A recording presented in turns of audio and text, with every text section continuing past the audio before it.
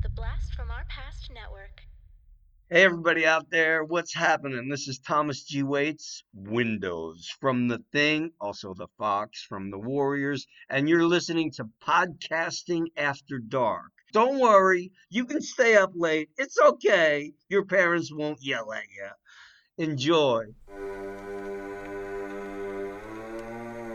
Lock your doors, close your windows, turn out your lights, for chills and thrills await you.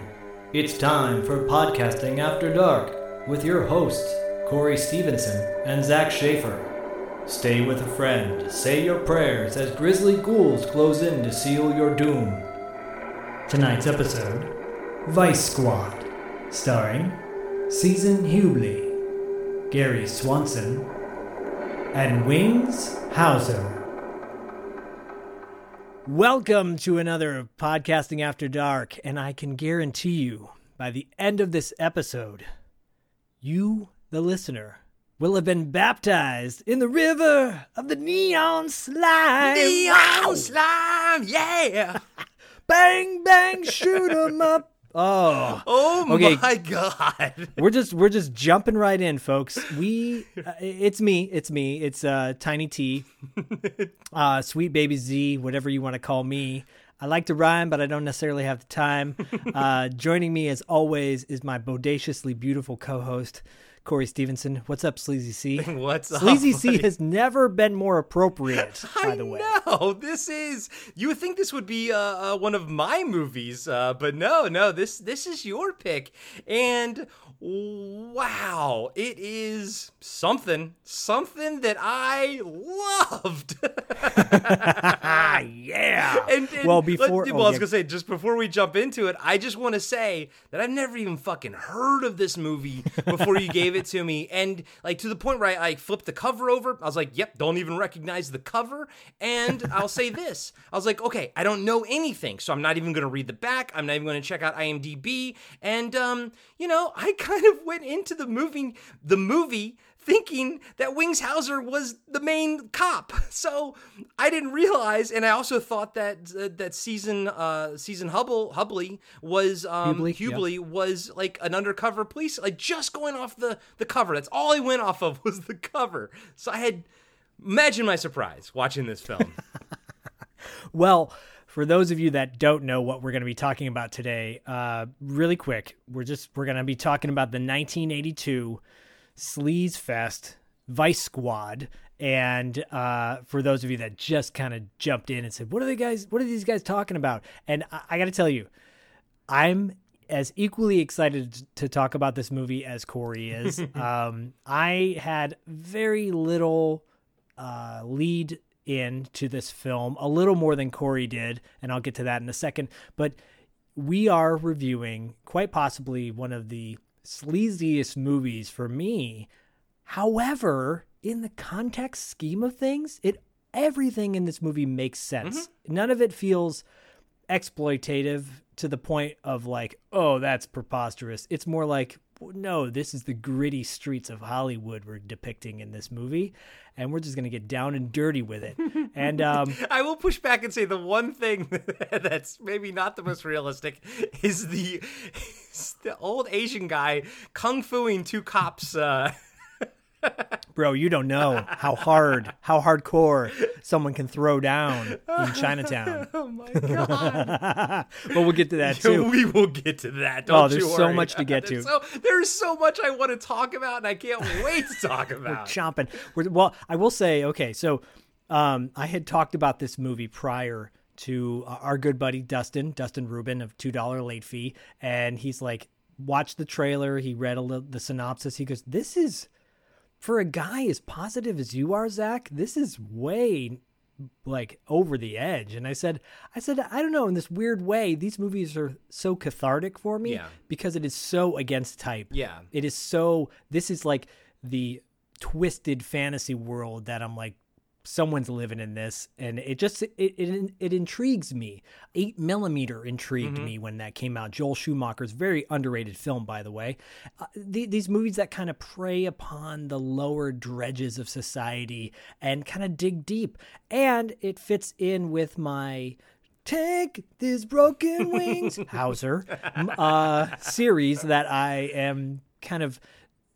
This is our second Wings Hauser movie, with the first one being Mutant. This is one hell of a follow-up.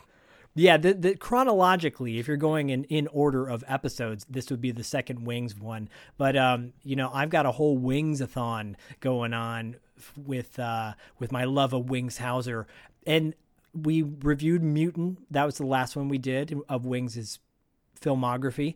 This one is the complete 180 character-wise.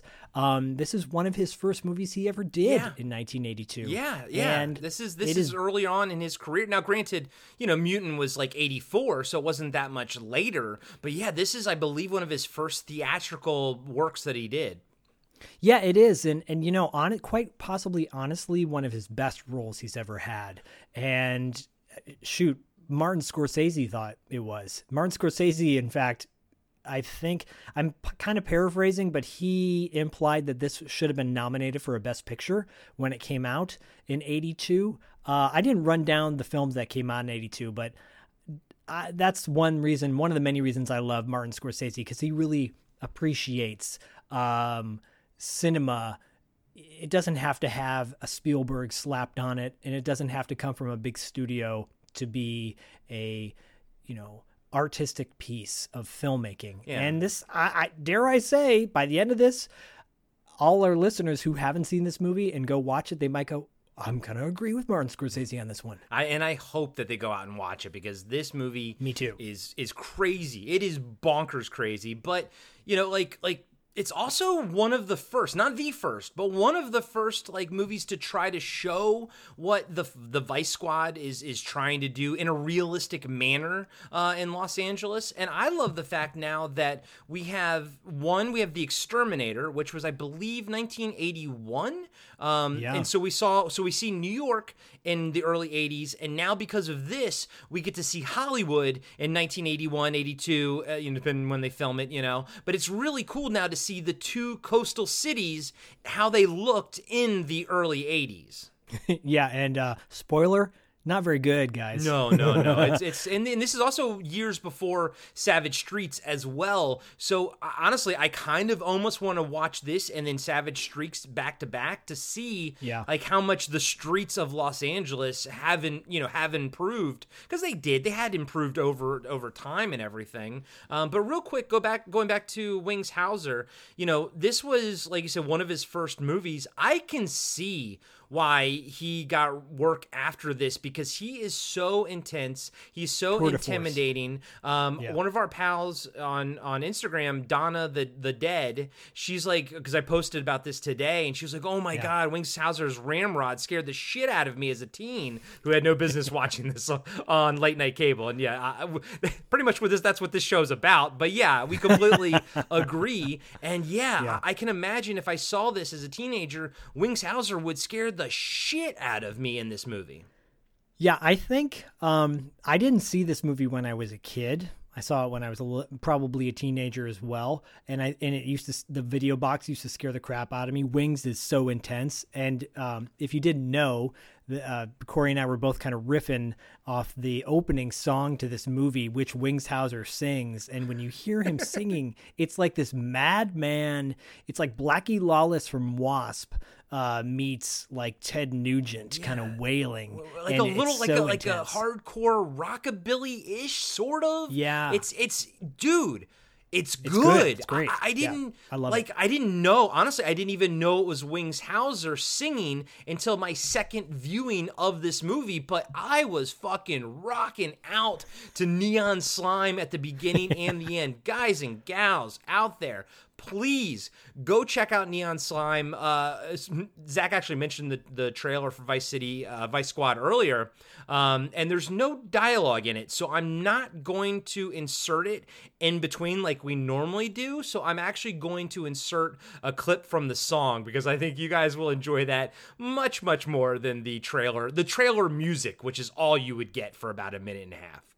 Yeah, I mean, this it's kind of a bummer, because this is prime for like a in the city that doesn't give up. Well, she gave in. Yeah, and something like that. Because the Vice Squad trailer, it's like it's all music, but then it does have that at the end. It's like Vice Squad, like it come into theater. I'm like, that this trailer needed that voice, but unfortunately it's not there. So, but that is going to give us a good reason to put in Neon Slime. And oh man, you guys need to hear it. Like, you can't listen to this episode and not know a little bit of Neon Slime while you're listening to it. It's such a great song that they play in the beginning of the movie and at the end.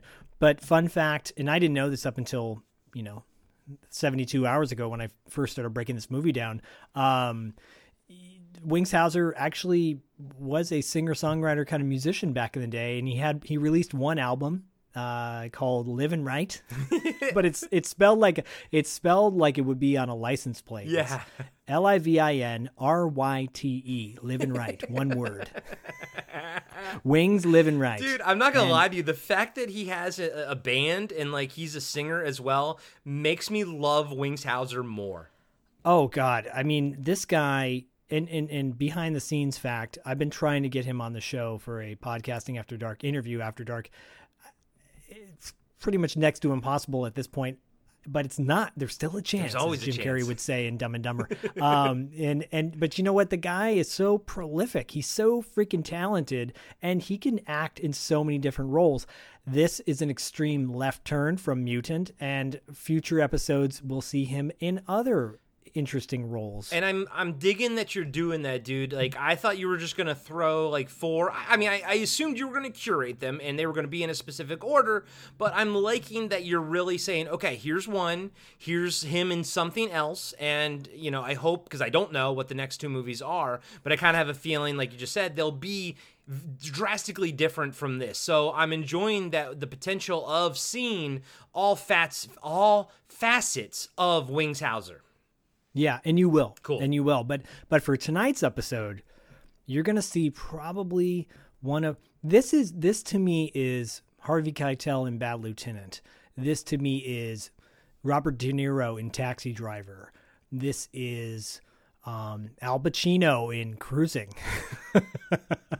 where these guys are going down a dark, deep rabbit hole and they ain't coming out. And if they do, they're changed by this. So like I said, I watched this movie as a teenager. Hold on. You mean like oh shit, it wasn't Dante Hicks, it was his brother, Gil. It was Gil Hicks and Mallrats talking about his kiss. Afterwards, you're changed. I couldn't when you Yes. were saying that about Al Pacino cruising and everything, that's the first thing once they get out of this, they're changed, just like kissing Gil.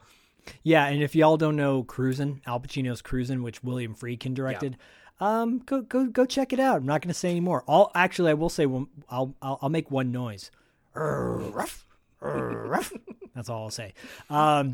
Anyways, yeah, a little familiarity with me on this one. I watched it as a teenager, but I probably watched it with Jamal one night and forgot about it soon after, or maybe we only watched half of it. I don't know. It's a little blurry. So when this got re-released on Shout Factory, about a year or two ago, I jumped on it initially. I bought a copy and never watched it. And then as we're doing the podcast, I'm like, oh, I gotta get this. And then for some reason I couldn't find it online for a minute. And I don't know if they were just out of stock on Amazon, but I got worried like they discontinued it, as Shout Factory loves to do. Hey, look, we're going to make this Blu-ray, but now it's in a tin. Oh, wow, it's so different. And didn't we Not talk about really. that on not watch list, but a wrap up one time? How we don't like the tin cases? Just give me a normal Blu-ray case, guys. I don't like the tins. I think we shit on it a little bit. Yeah. And honestly, I think it's still available. So if it is, you definitely should pick it up, because you know how Shout Factory is. Suddenly it's off the shelves and like, bye-bye, no one wants this anymore. No, we all need wings in our life. And the picture quality for this is fantastic. This movie, Blu-ray is so kind to this film because it looks absolutely amazing. It's worth it, like I said earlier, to just see shots of like 1982 Hollywood, Los Angeles, and I didn't get a chance to watch a lot of the bonus features, but I mean, it has an hour-long interview with the director. So if you like this movie, and judging by the people's responses to our post today on Instagram, it seems like it has some fans out there. I do imagine that those fans probably already own the Shout Factory version, but if you don't, I highly recommend it. And as someone who's only seen this movie twice, and that was in the past 2 days, I also very much highly recommend it because it is bonkers in every great way possible. Well, as I was breaking it down, I wanted to text you because I was so excited. Because I'm like, oh man, the scene is so intense. Oh shit, this scene is so hilarious. Oh my God, I can't believe that. And I'm like wanting to text Corey so bad. We're like, no. Just wait. This is literally the kid who knows there's presence behind the closet door, and he's sitting there watching the closet, waiting for it to open magically. And you are my magic closet. I mean, dude, it is an emotional roller coaster, and a lot of it has to do with Season. You know, she acts her fucking ass off in this movie. I mean, seriously, dude, she is turning in one of the most intense, like, facial performances I've ever even seen, and it is unbelievable. She is amazing in this movie, like, almost to the point where she outclasses this movie. Yeah, so really quick, apparently she was going through a divorce with her husband at the time, Kurt Russell, which I didn't know, and she was with John Carpenter at one point, too. I think when they were making Escape from New York, they might have been together. I may be off about that, and I'll be corrected, I'm sure, on Instagram, but whatever. But at one point, they were together as well, and so I think she was drawing from that emotion. That's one account that I heard or read, and that makes total sense. She is amazing. You're right. Actually, every single actor in this film plays their part perfectly. I'm just going to say that right now. Is this a B movie? Only on budget. Yeah. But quality-wise, it's A+ in my opinion. It is A+ Cinesleaze. You know what I mean? Like it's still not like Schindler's List, but it's A+ sleaze. But you know, the thing is too, and then that's one of the, again, another reason why I chose this film or choose movies like this, because I think they get forgotten so easily because they get laughed at. Oh, that's that movie. That's a great GIF. And there are a few great GIFs that came out of this film that I use quite often with Corey when we text each other. But besides being a great GIF, there's some real genuine heart in this film that clearly they put a lot of time and effort into it. And I think I love revisiting this stuff because it reminds people like, yeah, this got forgotten on a shelf because, you know, E.T. came out and everybody was flipping their lid on that. And just like The Thing, you know, The Thing got a resurgence. I would love to see Vice City get a resurgence in this would be a perfect sandwich of Vice Squad and Boogie Nights. Yeah. Put these two movies together, and that is Los Angeles in the 70s and 80s right there. I mean, and throw some Tough Turf in there too, baby. I mean, come on. Like, we could have a whole LA marathon. And dare I say, Hollywood kind of looks a little like Vice Squad nowadays too. I feel so it's pretty much like gone full circle. That's hilarious. Before we get into the cast and crew, let's address the fact that there's a stinger at the beginning of the movie, and I'll just read it to you like an opening title card. It says, this motion picture you are about to see has been produced with the cooperation of law enforcement authorities through a work of Though a work of fiction, it is a composite of events that have actually taken place on the streets of Hollywood. So, and it's interesting because this movie has so many weird moments that kind of like, we're like, where did that come from? And you know, obviously we'll talk about every single one of them, but I kind of almost got the feeling knowing that, you know, the writer and the director, they just kind of like poured through just a bunch of stories and just took out like, oh, I like this part. Oh, this was interesting. And then just created these composites, you know, and it feels realistic and gritty because they were drawing on actual real events. You know, I'm assuming even the most bonkers things that you see in here, probably, I would assume that the most bonkers ones are probably the most true to life, because that's kind of like how life is, you know, life is stranger than fiction. Yeah, I think this is like, you know, a show like Law and Order SVU, which is super popular. That's this right. Before that. Where they take a headline and they're like, this happened to somebody, we're going to make an episode about it. Yep. And here they just take a bunch of headlines and sort of draw into it. And it gives it a weird tonal, like it gives it this explosion of tones.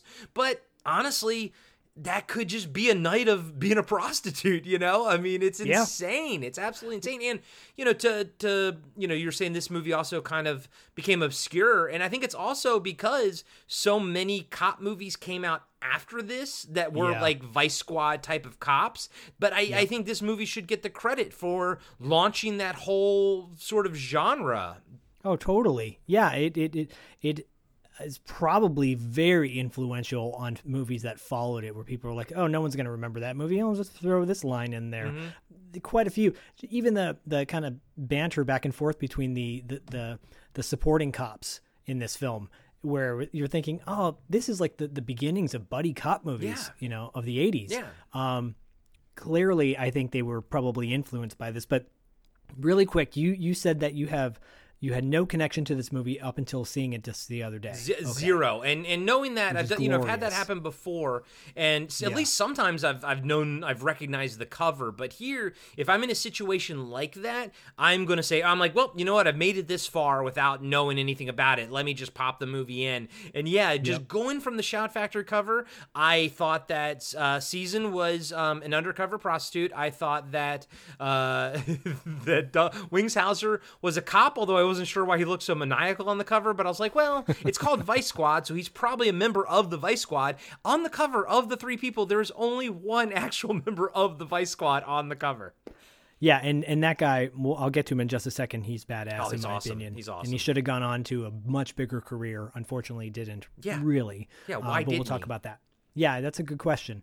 Maybe we'll have to have him on the show. That would be. He's awesome. And the person we're talking about is Walsh, Detective Walsh. Yes. Detective Walsh. So really quick, Wings Hauser plays the lead villain, the pimp daddy himself, Ramrod.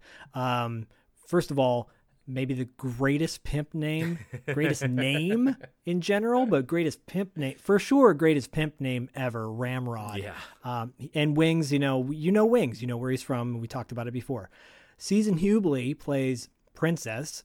She is a mother turned lady of the night. Or a lady of the night turned mother. Oh, yeah, exactly. We don't know how that child was born. It's funny. She was in a movie called Hardcore, which starred George C. Scott, and that came out in 1979. That's about George C. Scott. It plays a dad who finds out his daughter's gotten in the porn industry. So that is another good one to seek out if you love these kind of dark glimpses of life, because again, that's another thing that I love about these movies. This is a reality, guys. Snuff films happen. Just disgusting, gross stuff happens. I'm fascinated by that. The same way someone's fascinated by learning about serial killers doesn't mean they're going to... Diallo loves watching true crime stuff. Yeah. Doesn't mean he's a true crime guy himself, you know? Yeah. And I'm the same way. I'm like, I'm fascinated by what makes these people do these things they do. So Hardcore is definitely one worth checking out. But most of our fans will remember her from being in Escape from New York. She had a small but pivotal role, uttering the line, gee, Snake, I thought you'd be taller, or something like that. Yeah. And anyway, she got aced out pretty quickly in that movie. But yeah, she was a phenomenal actress, in my opinion. Yeah, dude, seriously. She is insanely good. Actually, dare I say, Oscar worthy. Yes, I mean, but all that stuff's political. So it's dude, and there's some parts later where she's trying, like when Wings is like not looking at her, she's making these because she's so upset. I'll call it out later, but then she has to recompose herself. Man, her face acting that she's doing in this is fantastic. Yeah, it really is. The other main lead, because there's like three main stories. There's the pimp story. Yeah. There's the prostitute story, and then there's the cop story. And the cop, the main cop, Detective Tom Walsh, is played, or Vice Squad Captain Tom Walsh is played by Gary Swanson. This was Gary Swanson's first movie he made, and man, what a performance for a first film. You go down his resume, he's got small roles here and there. The Bone Collector, which was, one of his more recent ones. He was in the Carlito's Way sequel, I think it's the second or third Carlito's Way, who knows? But it's such a shame because the guy, he would go really great in a Italian horror film. He looks like one of those guys. He's very, and I don't mean this in a bad way, very generic white guy. Yeah. Very nondescript, but he's so good at playing such a believable cop, a hardened cop. Anyways, he's great in this, and that's Gary Swanson, aka Tom Walsh. Yeah, I really liked him a lot in this. Yeah, so good. And as you're talking, I'm going through his IMDb, and it's like, yeah, it's like nothing really. I mean, little character on Quantum Leap here and a voice role there, and it's like, yeah, it's nice that he's working, but boy, was he strong in this. You must wonder, like, was it his agent? What happened, Well, I interviewed a guy. I don't mean to plug, but I interviewed Kurt McKinney, from the star of No Retreat, No Surrender, for $2 late fee. And by the time this airs, that interview will have aired on our show. And he had, he was the lead actor, and thought, okay, aren't you going to take off and they're going the right direction? And through a few missteps and like making the wrong choices of movies to choose to do. And next thing you know, he's working at a Mazda dealership for a while. And you're like, whoa, wait, and there's this false misconception that, once you make it in Hollywood, you're done. But you're constantly hustling. Yeah, that's the artist lifestyle. And what is it like? You're only as good as your last movie, essentially. So yeah, doesn't matter if you have a bunch of wins. If you have a big bomb, yeah, you're poison. It's like, what? Like, yeah, Hollywood is a fickle mistress. And it's so not fair. So not fair that way. But yeah, he's great. The rest of the cast is some known, some unknown. I'm gonna hold back on one actor because I want to see if you remember who it was, or towards the third act of this movie. Okay. Okay. But Pepe Serna. I know who it is. Yeah, yes, I know. I know. I was like, well, this is a fun fact. He moved up from chauffeur to managing the Sedgwick. Oh, are we talking about him? Yeah. No, I'm talking about that guy, but okay. I'm talking about somebody else. Cool, yeah. cool. There's a few. Cool. There's a couple. Okay. Pepe Serna plays Detective Mendez, Pete Mendez. Pepe Serna, he's been in everything, dude. Buckaroo Banzai, to our listeners, will be where they mostly recognize him. But he was in The Rookie, which is a really great Clint Eastwood movie, cop movie. Scarface, The Jerk. I think he was in American Me with Edward James Olmos. He's been in a little bit of everything. Great actor. He's a dude that I would love to have on our show because I'm sure he's got a million great stories to tell. And I loved him in, all of 15 minutes that he's in this movie. He's one of the side characters, but he is like a memorable one. He's very, very enjoyable. Real quick, Zach, what is your thoughts on Buckaroo Banzai? Do you like that movie or not? I think it's a little overrated. I honestly do, because and I watched it I probably watched it 5 times total. Tried every time, and I'm like, I can do this. Why am I tapping out 3/4 of the way or halfway through? Yeah, that's how I was growing up with it. And then I watched it on Weed, and I was like, oh, now this makes sense. And Big Boutte is hilarious. Well, I haven't tried that. I know. And just like I had a whole epiphany with The Last Starfighter when I watched it with Bodhi. So possibly watching Last Buckaroo Banzai with Bodhi when he gets a little bit older, I may have a different perspective. Yeah. I'm open to it. Sure. I'm never going to shoot it down. Beverly Todd plays Louise Williams. She's another detective on the force. Beverly Todd, most people will recognize her from the movie Lean on Me. But I so lovingly know her from one of my favorite Richard Pryor movies, Moving. Oh yeah, dude, I love Moving, bro. Dude, of course you do. Moving, for those that don't know, Moving was done not soon after, but not that long after Richard Pryor set himself on fire for smoking crack.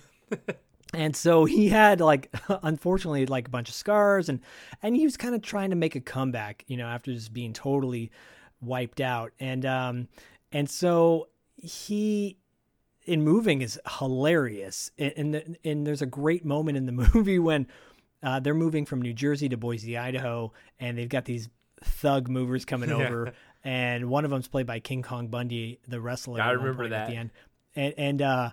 And they're like supposed to be packing their stuff up, and one of the movers goes, "Hey, these your wife's panties?" And Richard Pryor's like, "Will you give me?"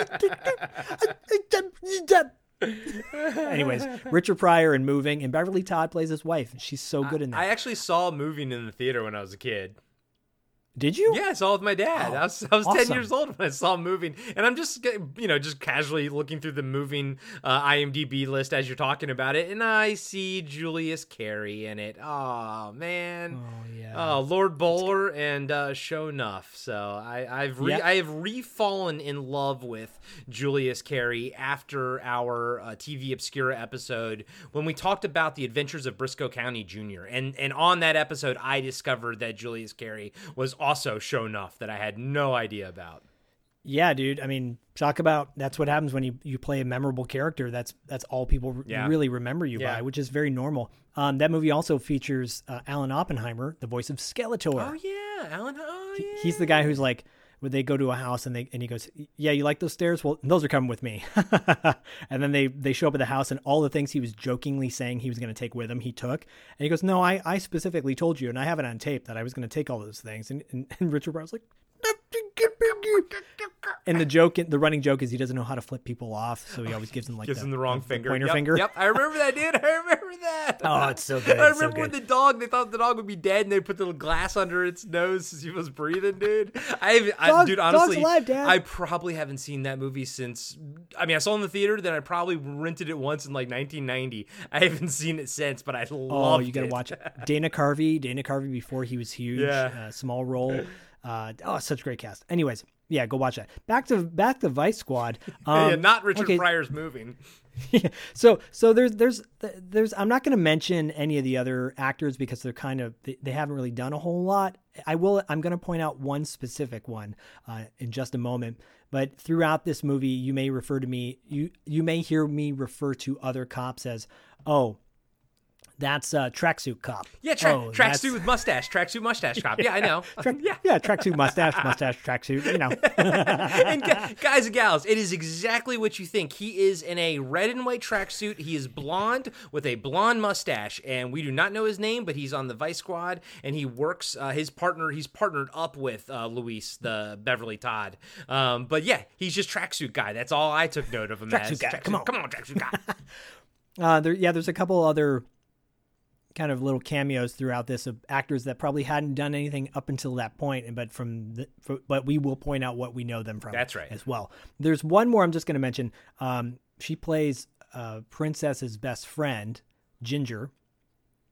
And Ginger is played by Nina Blackwood. And those of you that don't know who Nina Blackwood is, if you watched MTV back in the day, she was one of the most famous VJs on MTV. Oh, yeah. Now her voice sounds like she's gargled with gravel, but Nina Blackwood from MTV VJ days plays Ginger. So I didn't get MTV until I think like the late 80s maybe. So whenever people talk about the early MTV, I missed the very first group of VJs. Like the guy with the long hair and stuff like that. Like I missed all of them. There's Alan Hunter and there's...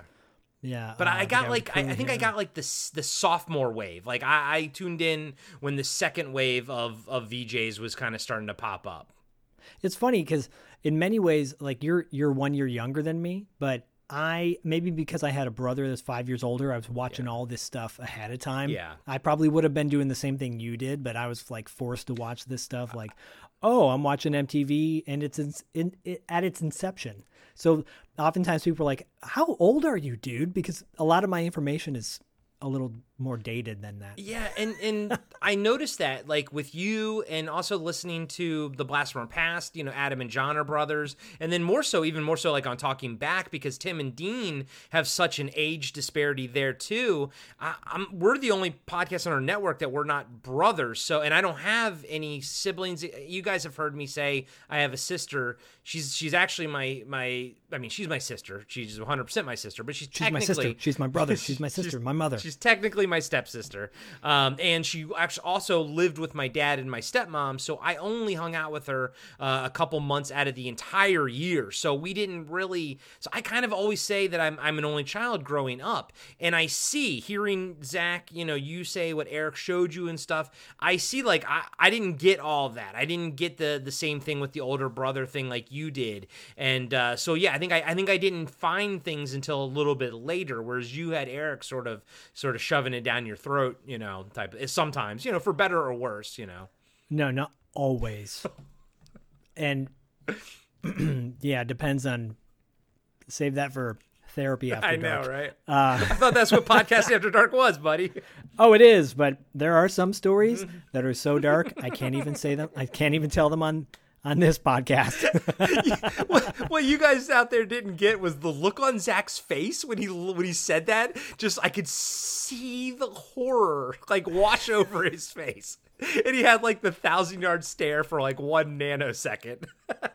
I'm sorry, buddy. Yeah, I think if Corey doesn't know these stories, quite possibly my wife and one other person That's might it. know this story. And that would be my brother. No. Yeah, but yeah, that rounds out the cast of Vice Squad, and it's directed by Gary Sherman, who he did Poltergeist 3. He was a producer of the Poltergeist TV show, which actually was really good. I liked that TV show. What was that on? Sci-Fi or something? I think it was syndicated. Syndicated. It's worth checking out. Talk about TV obscure. I've never even heard of it.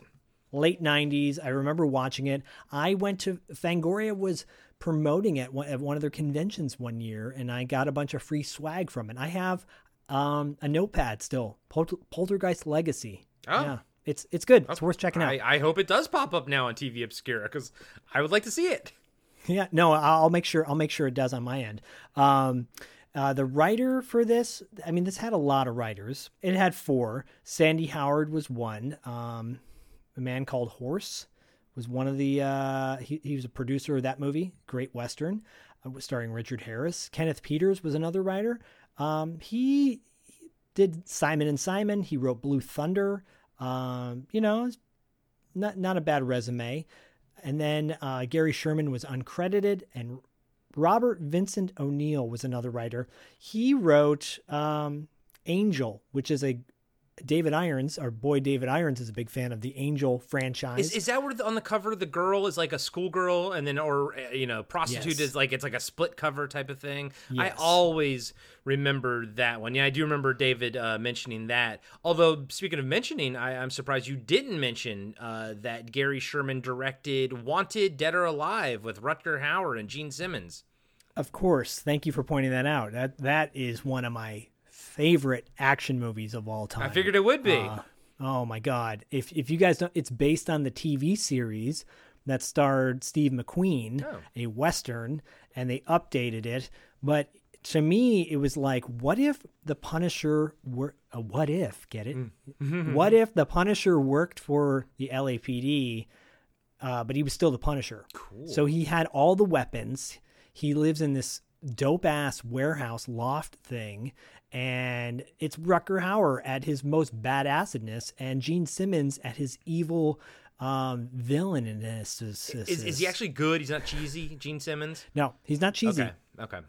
It's and shit. I love me some Runaway, but yeah, it's like he cuts the difference between Runaway and Never Too Young to Die. Okay. Definitely never not. It's more subtle. It's great. It's worth checking out. That actually is on Blu-ray from Kino, so at a very decent price point. Keep that in mind.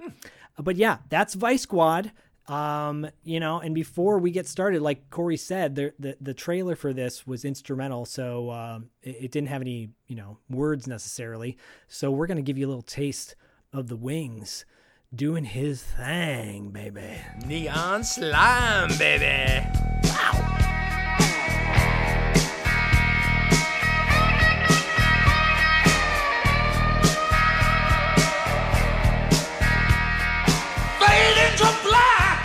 The streets come alive. That big city monster just opened his eyes. The hustle, the muscle, the chrome and the steel. Got what I want, baby. Let's make that deal. Bang, bang, shoot 'em up. Talking about crime. Somebody just bought it in a neon slime. Everybody's drowning in the neon slime. See, I'm the survivor, and I know how it feels to be part of the nighttime where everything is real. The music, the violence, the sex, the sweet smell. I'm a stone cold believer in the pleasures of hell. All right, like Corey said earlier in the program, there is a title card that comes up after the Studio Canal intro. No, which the is definitely. Oh yeah, Studio Canal. Oh definitely yeah, new. Oh no, you're right. I was thinking of the Avco one, but no, you're right. The Studio Canal intro. I love that Studio Canal intro, dude. I do too, and I was like, "Oh, this is very classy. It's beautiful. classy for a sleaze movie." Yeah, and it is an Avco Embassy movie. For those that don't know, Avco Embassy did movies like The Fog and Escape from New York. I think we reviewed one. I don't know offhand which one it is, but I recognized that logo, and that's another one. Avco Embassy has a fantastic logo thing going on. Yeah. So, fun fact: Avco Embassy used to have their own movie theater on Wilshire in Beverly Hills, and I used to drive by it all the time about 10 years ago, and it was still named the Avco. It's something else now. Oh, okay. But it was always cool driving by the Avco and like, oh, it's got the same kind of old school logo. And like, oh man, I love that shit. I wish they'd bring that back. I but know. It's neither here nor there. Yeah, movie opens with the title card about this being, a work of fiction, but they used real cop stories essentially. Slime City kicks in. The Avco Embassy logo pops up. Well, fade into black. The streets come alive. Right? It's just so great. So good, guys. It's so good. It is Gene Simmons Kiss, Yeah. Kind of deal. And the opening shot is of Hollywood Boulevard, prostitutes, cops, dude's getting busted and he's got a cat on his shoulder. Another dude gets busted, he's got a dog on his shoulder. And then you hear the, lyrics come in of the song, bang, bang, shoot 'em up. It's so good. It's really cool because you also do see a lot of locations. I mean, this entire movie, dude, everywhere they went, like Cahuenga and Hollywood, I'm like, I know exactly everywhere they go. And this movie does a great job of actually keeping LA straight, like keeping it correct where things are and everything. But I will say, shout out to The Adventures of Ford Fairlane. I did see the Crossroads of the World here twice, and both times it looked like a shithole. So, it had definitely improved in the 8 years between this and Ford Fairlane because, they got the chicks, the big fat chicks. And I will say, as someone who's recorded at Crossroads of the World in one of their studios there, it is a shithole. Like the equipment that the engineers use are great, but the carpets are disgusting and just like it's gross. Who knows the stories those carpets could tell? Oh God, yeah, the horrors. Well, we're gonna get to some of those horrors tonight. So yeah, it opens on this shot of the cops, and it feels very cinema verite, like the camera's pointed on the action of what's going down on Hollywood Boulevard, and really quickly, only 2 scenes in this movie were shot on a set: Ramrod's apartment and the police station. Yeah. Thank you. I read that station. too. I was like, oh, that's interesting. Everything else was shot on location, and I think that goes spades. I think it's awesome. I love it when they do shit like that. Absolutely agree. And even though this movie's 97 minutes long, and it's very much 97, I think it's like minus credits, it's like 95, 96 even. 96 even. Sound like fucking Pink Panther. Heavens to Murgatroyd. So they chew up a lot of this movie, not necessarily in dialogue, but just action. Yeah. There's a lot of action. So anyways, fade out on this scene of pimps, cops, and hookers. And, I don't know if you noticed the guy with the cat on his shoulder when he's getting busted. Oh, that was amazing. I noticed everybody. It's like 5 minutes, and Zach doesn't. We don't have to talk about every one. It's really just an opening monologue shot. It's pretty long, but it is chock full of interesting individuals. Let me tell you, it's wild. It's very awesome. Much LA. It's so cool. I love it the same way that I loved seeing New York in The Exterminator. I love it the exact same way. It's so fucking cool because I think a lot of it is they do have actors and stuff, but I do think that some of it they're actually shooting just on the street and whatnot. So, and I think some of the people aren't actors, and it's a nice mixture, and you can't really tell where the shots are set up to be actors and where they're set up to just be, existence. But yeah, it's like 5-6 minutes of this, until we actually get to the next scene. And I can promise you, unlike Fortunately or unfortunately, we won't be seeing a cop cooking a hot dog with 2 forks in this movie. Anyways, little deep dive on our episodes. Goo goo goo. Fade out from that sequence, and you fade into a little girl, and her mom's getting her ready or getting her dressed to go see Grandma down in San Diego. The woman is Princess. The daughter, the little girl is Princess's daughter, Lisa. There's a knock at the door. It's Mrs. B. She's kind of like the caretaker, babysitter, nanny. Comes to pick up the Lisa and take her to the bus station. The phone rings as they're getting ready to leave, and it's Princess's buddy, Ginger. And Ginger's looking all tore up, very upset, and she calls to say that she just split on Ramrod. And she says, I can't handle it anymore. He beat the shit out of me. I ran out on him. Princess is like, where are you? Well, where are you right now? She's like, I'm at the Hollywood Sunset Hotel. And Princess, it's like he's gonna find you there. Yeah, of course he is. Like it's like if you just went home or something. It's like, why go on the Sunset? Like, go a couple blocks over, go somewhere else, But go to the valley, take the bus to the valley. But that's her home. It's what she knows, Yeah, it's all she knows because they capture these kids off the street and turn them into prostitutes.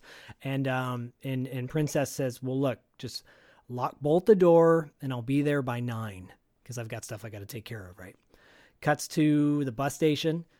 Princess is dropping off her daughter Lisa with Mrs. B, Beatrice, and she says goodbye to her. And the ADR is terrible because the daughter's like, "Goodbye, mommy. I love you, mommy." It's great. It's bad in a good way. Yeah, you know what I'm saying? Yeah. Anyways, they get on the bus and head off to San Diego. So, all right. So my question to you is right now, I'm like watching this and I'm like, so. We know that Princess is going to be a prostitute, and I probably should have waited until you say that she changes her clothes in the bathroom. But does she have to, I have so many questions just about this, like her life. Yeah. Like, does the other lady know, the nanny that came to pick up the daughter? Does she know that Princess is a prostitute? And I guess she doesn't go out every night. She just goes out for maybe the weekend, 1 or 2 nights, and then makes so much money. I just couldn't understand it really. How all this was working out. Does she send her daughter to San Diego every single time she's going to go out and be a prostitute? And if so, that seems like a big ordeal. So does she only do it for the days that she's gone, and then the rest of the time does she just not have to work because she made enough money? Well, I think she does. She rakes in the dough, as they say later on in the movie. She's an outlaw. She doesn't have a pimp, so she keeps all the money for herself. For one, I think she has her friend Beatrice, who kind of takes care of Lisa at night, and I feel like she's on her way out of the business. Okay, she's sending her daughter down to San Diego, and then this is it. She's getting out finally. Okay, and also the tail end. To that point, she also talks about how she doesn't use drugs, so that probably clearly doesn't eat into her profits either. And even later, one of her Johns mentions something about when she gets to San Diego. So I'm thinking she's trying to get out of LA and get to San Diego. But one thing that I like about this movie is it all takes place in one night. So the only information we get is this information. We don't have anything else about her life. And I do like stories like that because it allows you to sort of insert whatever your ideas into there. But it's just her lifestyle is so foreign to me that I just couldn't understand, is she doing it every night or not? But yeah, it seems like she doesn't do it every single night. But if you're not doing a bunch of drugs and you don't have a pimp, then you can probably make the same amount as another girl and it'll go further for you, Oh yeah, totally. And I think, and like I said earlier, this has kind of a cinema verite documentary style to it. We're just watching a snapshot of these people's lives, and we've reviewed movies like this before where it's just one moment, and whatever happened before or after, it's really up to the viewer to decide. And that's my take, is that she's on her way out. Okay, right. And more to put what Corey was saying earlier, she's not prostituted up yet. She's kind of she looks like a normal, everyday normal person, but they cut to her being in the bathroom getting quote unquote dressed, and she's got like this purple dress on with her makeup. And in many ways, I'm like, she looks a lot like Jamie Lee Curtis does from that time period. Mm-hmm. Yeah, well, also in a lot of ways, because fashion comes back. Weirdly, she looks like if she walked down the street in 2020 or 2021, I'd be like, oh, she looks contemporary, like because 80s fashion has come back so strong. Yeah, exactly. I love it. Me it. too. Yeah, she's and she looks cool. She's got an attitude about her because as she's leaving the bus stop, there's a pimp that's like, "Hey, woman, it's time to get down." And she goes, "Don't even talk to me, jive ass, unless you got some money." Yeah. Ooh, right out of the gate. burn. So it's interesting because it's almost like when she puts on her quote unquote costume, she becomes another person. Even the way she handles herself, the way she talks to people, she didn't put up with no shit. And then she's about to get picked up by a cop that she fucking clocks that motherfucker coming a mile away, as being a cop. And I'm like, yeah, girl, like Princess is hardcore, dude. She's awesome. Yeah, because this guy rolls up on her and he's like, "Hey, how much? I just got paid. I'm loaded." Yeah. And she's like, "Well, she's like, why don't you get a nice lady cop?" And he's like, "Whoa, do I look like a cop to you?" And then she says, "Does a teddy bear have cotton balls?" Get lost. And turns out he is a cop. Yeah, because when she walks away, he radios back and he's like, "It didn't work out." Yeah, or something that like was so cool, dude. I fucking loved that. I was like, dude, right out of the gate. And again, so at the same time, I'm thinking that she's a cop still undercover. So I'm like, yeah. Yeah, I'm not gonna deny your thoughts about that because it's not clear yet, like if she's on her own or if she is a cop. That's not really well defined. Yeah. And I think that's intentional because you're like, well, maybe she is a cop, And I love that. There's a little bit of ambiguity there. Mm-hmm. Yeah. But she's at the crossroads, like you said earlier, and a convertible Mercedes rolls up, and this guy honks his horn for Princess to come over, and he's like, "Hey, what'll $50 get me?" And she's like, "A whole lot of pleasure, half and half, straight, head." Like starts listing off her resume of things she can do, and the guy says, and this made me think of Donald Trump. She's like, "Have you ever golden showered?" I mean, it doesn't hurt or anything. And she goes, "Sorry, honey, I already went to the restroom." And dude, did you notice the mouth motion this guy had when he was talking? He has the weirdest facial expressions. His mouth moves in not normal human ways. I would almost say he might be an alien disguised as a human pretending to be an actor because the way he talks is not normal. No, it's not. It's not. But then, he works her over and he's like, "I got a 6-pack and $100. And she's like, "Well, you also got yourself a date with Princess Running Water." Yeah, it's like, okay. Like, she's like, "Okay, you can piss all over me. I don't care." Well, The no, $100 actually, I think she's going to pee on him. Oh, yeah. Yeah. Okay. That's at least that's my take. I think that's usually how that goes down. But Oh, well, I'm glad I don't know. and I might be the sleazy one on the show, but yeah, that's not my cup of tea. I'm not gonna lie. Or your cup of pee. Hey, boom. Hey-oh, ba-doom, boom. Tsh. Will I tell you whose cup of pee it is? It would be mine. Oh, great. Creepy.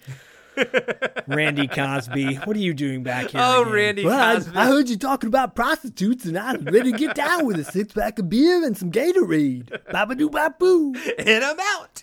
You going to pee on me? Sorry, Randy Cosby. We can't use the same joke twice. It keeps you fresh, buddy. It keeps your mind working, baby. I don't know though, man. It's some gold right there. Some running water gold. Anyways, they drive off. Cut to the most beautiful Bronco I think I've seen on screen. Oh, Next to Keanu Reeves' Bronco in Speed, which is a sick Bronco. I like But this one better, dude. I like this one better. This is a beautiful multicolored Bronco with a tire on the back, with a tire cover that says one word, 2 syllables, Ramrod. We are introduced to Ramrod. Again, Corey still thinking he's a cop, and very much clearly he is not.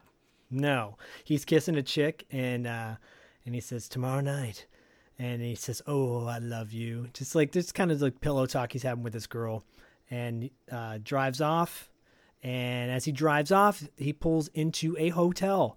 You know what hotel he pulls into, guys? The Sunset. The Sunset Hotel. And it's fucking, I mean, that is the Sunset Hotel. Like, I recognize the shit out of that thing, dude. Yeah.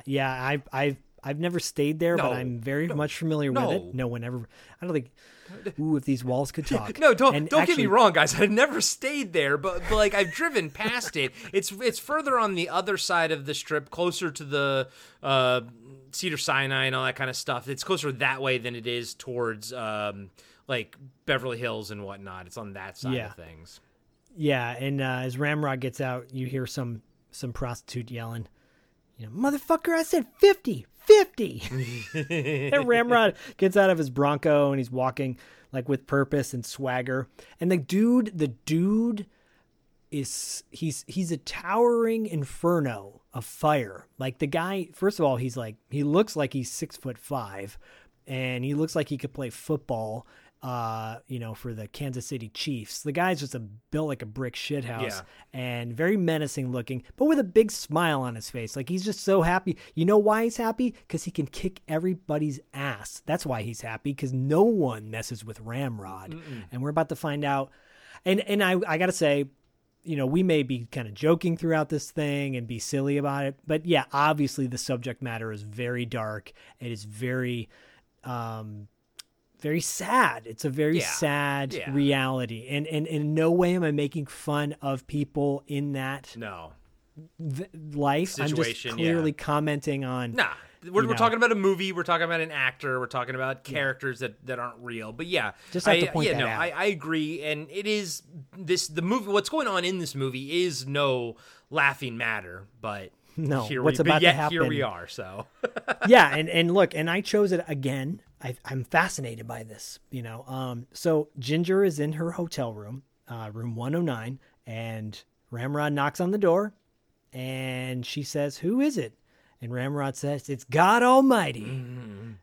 And Ginger's scared and terrified, and she's like, "I ain't letting you in, you prick." And Ramrod says, "Come on, you don't have to talk to me that way." And she goes, "You gonna hit me again?"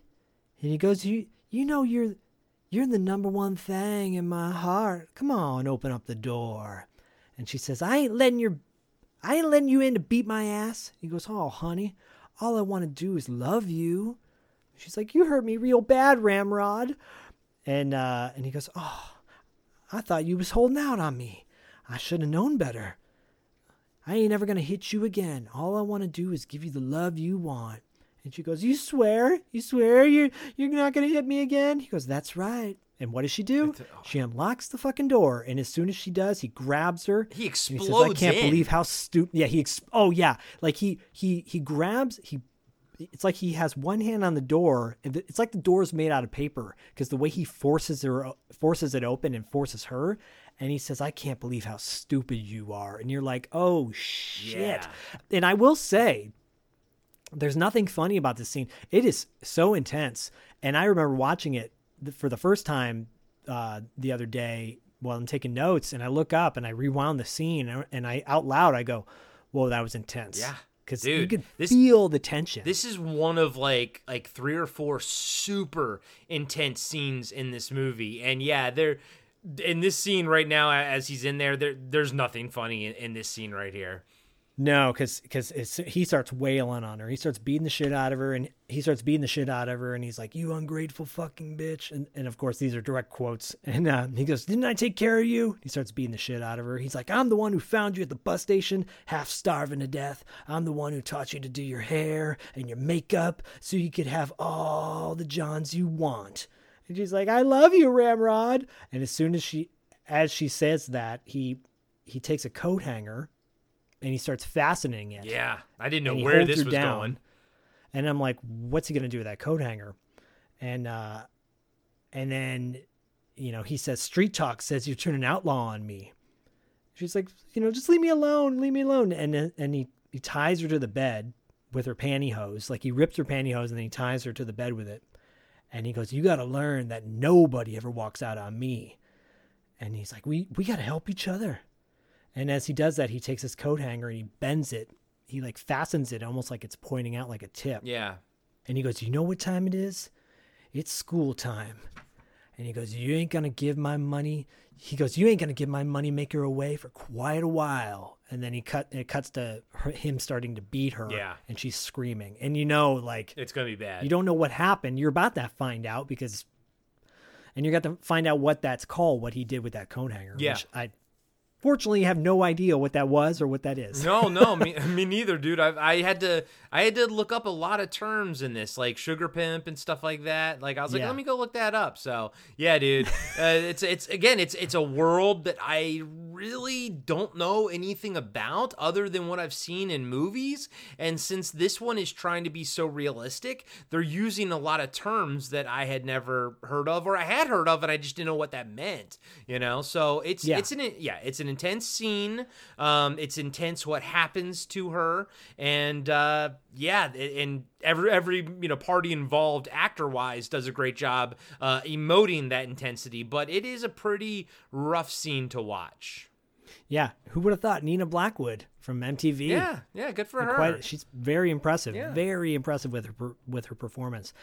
From there, you cut to a police car. It's you're introduced to Tom Walsh and his partner Edwards. I meant to point him out too, by the way, because he's not in the because he's one of the main guys in the movie. Walsh is kind of like, he's got cornrows, and they point that out. It becomes a point of comedy at one point, but his name's Maurice Emmanuel.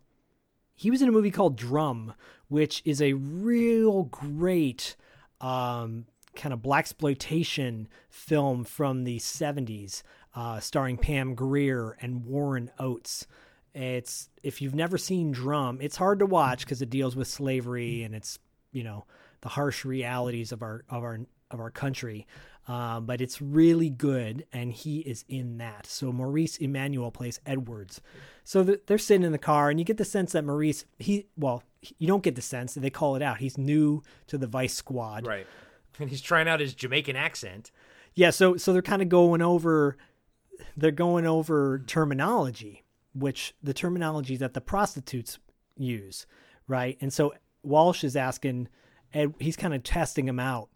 And so they're like in the middle of conversation, and Edwards is like, "It's up the ass, it's up the ass around the world, fucking suck."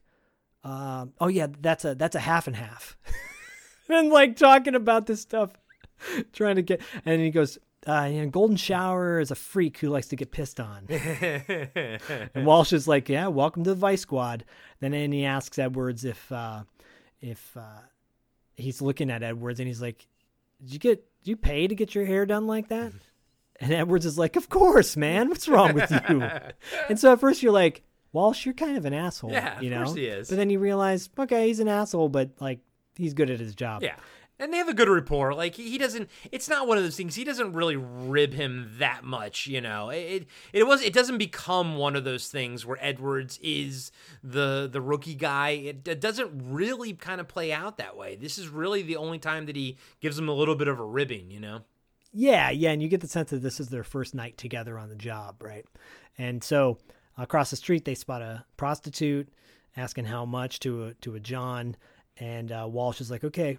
You're going to pop, he goes, you're going to pop that cherry, and so he basically says, Edwards has got to do the bust. And Edwards is like, oh, cool. Well, I've been working on my Jamaican accent. Can I use it? And I just want to call out real quick that prostitute that they're going to bust, her name is Blue Chip in the movie. Yes. But she is Very played important. by Kelly Piper, who was also in Maniac and in Rawhead Rex. Oh, okay. Well, Maniac is a classic Bill Lustig horror flick, and Rawhead Rex, not that bad. Yeah. It's not as bad as people say it is. Yeah, it's okay. I've seen it when I was a It's kid. I passable. didn't love it. She was also in Scarecrow and Mrs. King. That was another show that I liked as a kid. Oh, I but love that show. Unfortunately, she passed away in 2009 at the age of 59.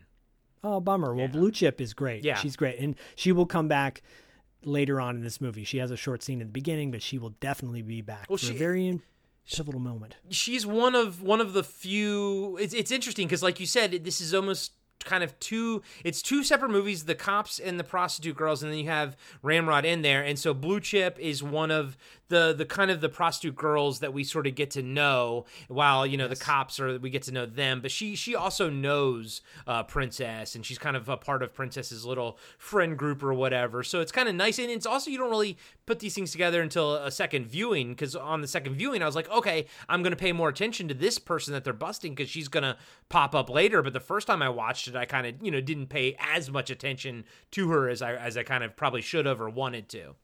Yeah, she comes back in a very important way. So stay tuned. Yeah, so Edwards pulls up to her on the street, and before that he's like, Walsh, yeah, all right, Sergeant Man. He's trying on his terrible Jamaican accent. Anyways, Edwards pulls up to Blue Chip on the street, and Walsh is across the street watching, and he kind of Edwards signals her over, and she thinks he's a cop. But he pulls out his accent, and he's like, just me thinking of cops makes me nervous. Oh, and she's like, she goes, okay, you want to party? I like your smile. And she goes, how much you want to spend? And he's like, 35. And when she goes, well, that'll get you some real good head. And Walsh swoops in right after that. He arrests her, and she goes, well, if it isn't Mr. Pussycuffs. Yeah. Anyways, now you cut to the police station. The police station. And real quick, I got to say. Yeah. Do you recognize the guy? Yes, I did. So Okay. Right out of the gate, when they cut to the police station, there's this real young pimp yelling about how I'm a pimp, And I was like, why does that guy look familiar? Well, it's because he's played by Grand L. Bush, who also played Barlog in the Street Fighter film, which is what I always remember him as.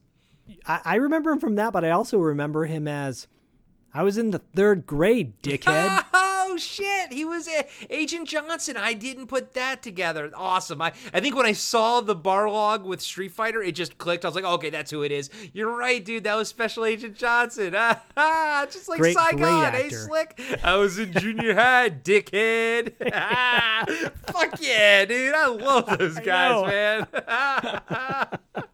Yeah, dude. So he's so hella good. young in this, man, and he's in it for seriously, 5 fucking seconds. Yeah, it's nothing. But right away, I was like, why is that asshole familiar to me? And I fucking landed on fucking Barlog from Street Fighter. Fuck, I should have gone with fucking Die Hard. God damn it. Well, that's why we do this show together. Teamwork, buddy. Teamwork, baby. And yeah, you're right. He's like arguing with the cops. He's like, he goes, I'm a pimp. I ain't no jive ass dope dealer. I'm a pimp. And then you cut to a hooker / transvestite saying, I was not trying to grope that man. I was just trying to dust the ashes off his pants. And a female cop, there's a lot of banter going on amongst the people at the precinct. And so this is the only other set. This in Ramrod's apartment are the only 2 sets in the movie, which is impressive because this is a damn good-looking set. I had no clue that this was a set. Oh yeah, it looks like a real precinct for sure. And then, like I said, there's a lot of banter going on with all the different people, kind of giving you the sense that this is just a typical Saturday night. And then one cop comes out. He looks like really pissed off, and he's screaming. He's like, who stole my paper clips? Who stole my... It reminds me of just, an aggressive Milton from Office Space. It's like, my stapler. This guy's freaking the hell out. And he's huge. I mean, he's 6'5". He looks like his name's Mace. He looks like a fucking linebacker, and he's having a temper tantrum. And this is the only time you ever see him in the movie. And what an amazing little piece of character right there that we got to see. And again, because this is supposed to be a slice of life. This is just one night as Vice Squad, so you don't know how much shit that this guy's been put through before. Maybe he always keeps his cool, and this is literally the one time he ever blows up, and we saw it as the audience. I don't know, but what's great about it is that the director put this scene in here. It's amazing. It has nothing to do with anything other than to show you that this guy is pissed off. I love it. It's a really important scene because you get the sense that these guys are just overworked, and exhausted, right? And you cut to, right as he's having his meltdown, you cut over and you see Mendez, Pepe Serna, next to Walsh and Edwards. And Mendez is like, oh man, maybe it's time for Mace to be put out the pasture. And Walsh says, well, maybe it's time for all of us to be put out the pasture. You get just the sense that these guys are just like burnt out. And let's be honest, we know more about cops nowadays because of everything that goes on.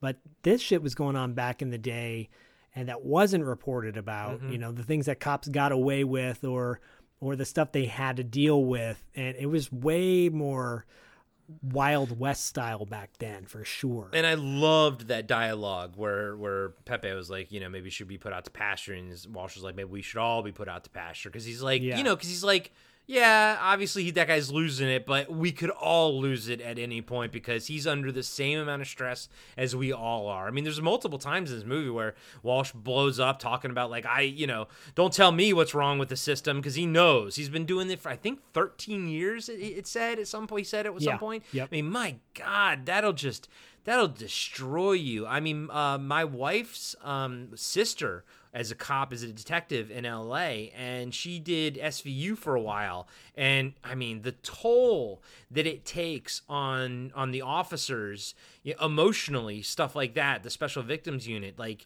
man, those poor police officers, men and women, do not get enough credit for the insane shit that they just have to deal with and take home with them and push it down and just keep an eye on it. Keep an eye on those feelings and just push them away, because it'll fucking break you, dude.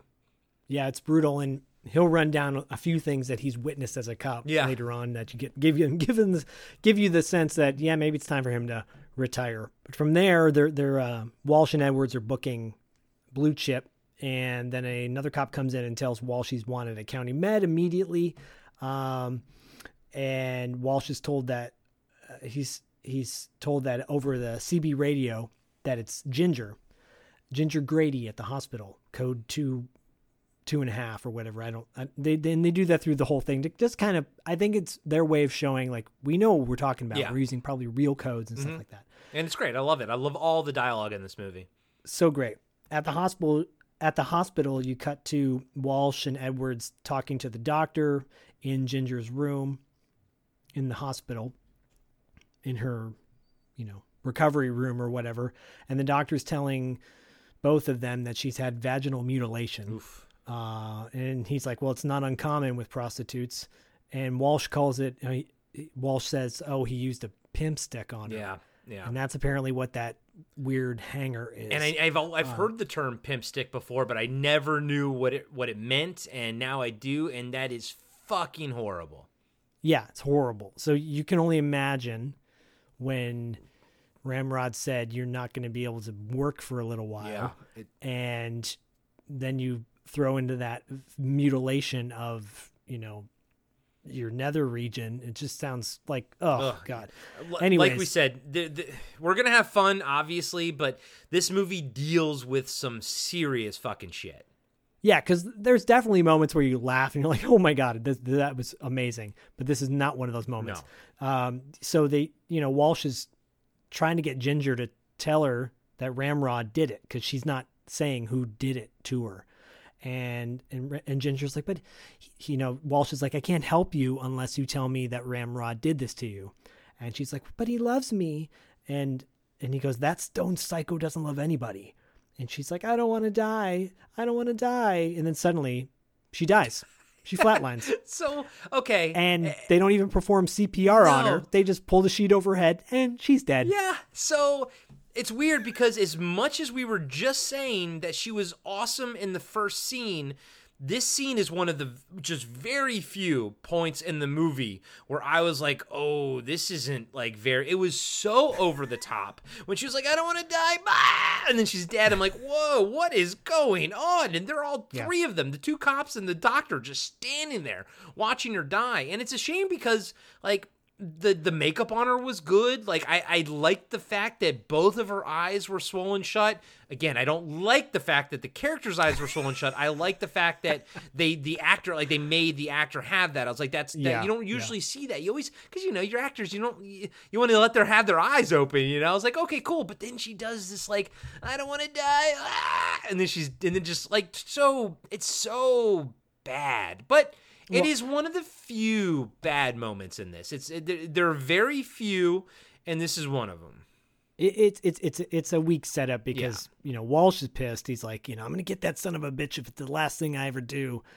And Edwards goes, well, not on that deathbed statement. Edwards could like give two shits that she's dead. Like he doesn't, because he doesn't even know who she is. Right. But yeah, the whole scene like kind of falls flat a little bit, especially after just knowing what had happened to her, and just. Do have some convulsions or something, but she's like, she literally does the. Yeah. It's like textbook 101 acting, how to die. And I wish that like it happened when maybe Edwards and Walsh were out in the hallway talking, and then you hear the beep, everyone, and then you see, orderlies run in or something like that. You know what I mean? Like, I just wish it played out differently. So yeah, it whatever. Okay. It wasn't the best, but that's fine. It does not detract from the movie whatsoever. Yeah, because it's to set up this next scene, which is Mendez calls the hospital and says that Princess is at the station for Walsh, and and Walsh is like, well, tell her to come here, bring her here to the hospital. Why did Princess go to the station to begin with? I assumed to go find her, but how did she know that she was in the custody? You know what I mean? Well, so my feeling is that she was gonna tell the cops about Ramrod, and they get to the station, and she probably tells the cops about her friend, my friend Ginger. You know who she is. She's been in here before, and they're probably like, oh, she's at the hospital. Okay. And then they call in Walsh. Okay. Because Walsh was asked specifically by Ginger, who knows her. Okay. And that's what set that up, right? So Princess gets in the hospital, and I gotta say real quick, did you watch the cop walking her down the hallway? Did you watch that cop actor walk into the door frame? No. So it's a one shot. It's a single shot of Princess and this cop kind of walking into the hospital straight ahead through a hallway, and it's gonna end at like a window or something like that, and she's gonna talk into it, and the cop's going to stand behind her, but she's a little bit in front of him, and he just, as an actor, he kind of did the misstep of like, he just had a wrong step and his shoulder hit the frame, but he tries to like correct, and it's like you can see him because he looks down at his feet, he's looking for the mark and everything, like you can see he goes into actor moment for a second, but it's funny. I'm like, okay, he walks into the wall. No, I didn't pick up on that. I picked up on what you and I were texting about later on. In the mansion, but yeah, they're definitely like, oh, oops, that was a mistake. Okay, so I'm going to point out a few gaffes in this movie, and they're great gaffes, by the way. Dare I say, said gaffes only make the movie better. Yeah, no doubt. Because at one point I'm like, was that intentional? Oh no, it wasn't. Oh my god, that was hilarious. I know. So yeah, this cop walks into a door frame. Watch for it. Okay, for sure. I gotta go back and watch it now. So, anyways, I wrote down I'm like, damn, Princess looks just like Jamie Lee Curtis right now, right? And so she's walking down in the hallway. Obviously, she goes and sees Walsh and Edwards. They're kind of like in a side hallway room. Not the morgue, terrible. but there are gurneys with like bodies the waiting on room them. to the morgue. The waiting room for the morgue. Yep, that is exactly where they are. Yes. So there's 3 gurneys, 3 dead bodies, and you can tell that Walsh is wanting to do it for dramatic effect, have the meeting there, and she's like, you want to talk a deal right here, right now? And Walsh is like, look. It's almost like you jump in on a conversation that they're already having. And he's like, look, you got a drug bust, and that'll get you a good 3 to 10 years. And she's like, oh, come on, Walsh. It's like, it's okay. And he wants her to play. He wants her to be an informant for him, but she doesn't necessarily want it yet. And he's like, look, he goes, you go something like, if you don't cooperate with me, you're going to go to jail, and then you're going to lose your daughter, and then your daughter will be turning tricks before you even see the daylight again. And she looks pretty distraught at that point, Princess, and she's like, basically says, okay, fine, I'll play. And he says, I want you to operate a pimp, Ramrod. And then she gets, I love this line. She's like, put sand up your ass, Walsh. She goes, you know what that son of a bitch gets off on? Cutting up girls. And Walsh says, it's your only choice. And Princess says, yeah, well, 24 hours he's in, then he's out. And then, because she's like, it's like a revolving door for you guys, and this is when Walsh kind of blows up, and he's like, don't tell me what's wrong with the system. Like, he knows, like, that right there is a sore subject, because he's been putting guys and girls away for a while, and just to watch them go right back to the street. I mean, my God, how defeated must you feel as a police officer doing this, to all this work to put somebody away just for them to pop back up on the street, I mean, this shit happens now. I mean, of course. Now. I mean, this is the plight of nothing's changed. Yeah, nothing's changed. and you're right. He blows up at her. He's like, I don't need no bimbo telling me what's wrong with the system. And he's like, will you listen if your friend Ginger talks to you? And then he pulls back the sheet of one of the bodies to reveal dead Ginger. Hold on. He doesn't pull. You make it sound like so nice. No, he fucking grabs her, shoves her face, like, and pulls it off at the same time. Like, it is, and she's screaming. Like, the way it's cut, the editing, like, she's immediately screaming because her friend's face is totally fucked up. This has to be illegal, highly illegal, very fucked up on Walsh's part to like, I'm like, this is where this scene's gonna go, right? I assumed this is where the scene was gonna go. I never in my wildest dreams would imagine that he would actually do it, and we would see it, Yeah, you're right. He's like forcing her face down, and she's screaming. He's like, Ramrod did this to her, and she's freaking out, and she's like, you coward, you face him. And she's having like an epic Academy Award-winning meltdown because it feels very real. Yeah, her best friend is like mutilated in front of her face. And she's literally like, she wasn't expecting that. Like, imagine having all of a sudden, like, what if I'm talking to a cop like 2 inches away from a fucking dead body, not knowing it was you, and then he pulls back the fucking curtain and it's my fucking Zach. I'm like, what the fuck? Like, your mind would be fucking blown, Like, that's harsh. That is harsh, but I get why Walsh did it, but it's fucking harsh, man. That is a harsh thing. And you could say that, like, Walsh is becoming as harsh as the streets are making him, but this was a different kind of evil, man. This was pretty fucking evil. Well, and it's really weird because he's holding her, he's like hugging her, and she's crying, and he's kind of yelling at her at the same time, but then he's like also comforting her. He's like playing good cop and bad cop all in the same moment. And she's a 10. She's a fucking 10, like the way she's behaving, like screaming and everything. Yeah. And not in a bad way. Like, she is at the right level of emotional response. And it is a testimony to how good he is as that character, because he can hold his own with her when she's that. Like, I mean, this is a tour de force from season Hubley. It is a tour de force. This is like one of like 3 insane, not insane, but like just wild acting. And again, not in a bad way, all justified, but the level of emotion and intensity that she explodes with is awesome. Yeah, and it's gonna get worse. It escalates. Hey everybody, Corey here. I just want to let you know that we'll be right back after these short messages. Hey everybody, welcome to Talking Back, the podcast where we like to chat about past achievements in movies, comics, video games, and more.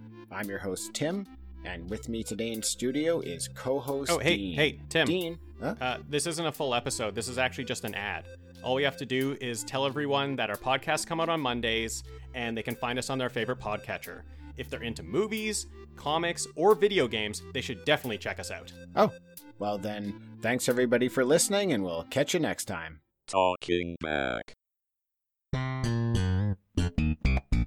Hello! La la la. I'm Adam. And I'm Corey. And we are the hosts of Cartwright, a Seinfeld podcast. We are breaking down every single episode of Seinfeld as we watch it, reliving this amazing show. That's right, it's a trip down memory lane for all of us 90s kids out there. You can find Cartwright, a Seinfeld podcast on iTunes, Spotify, Podbean, and Patreon. La la la.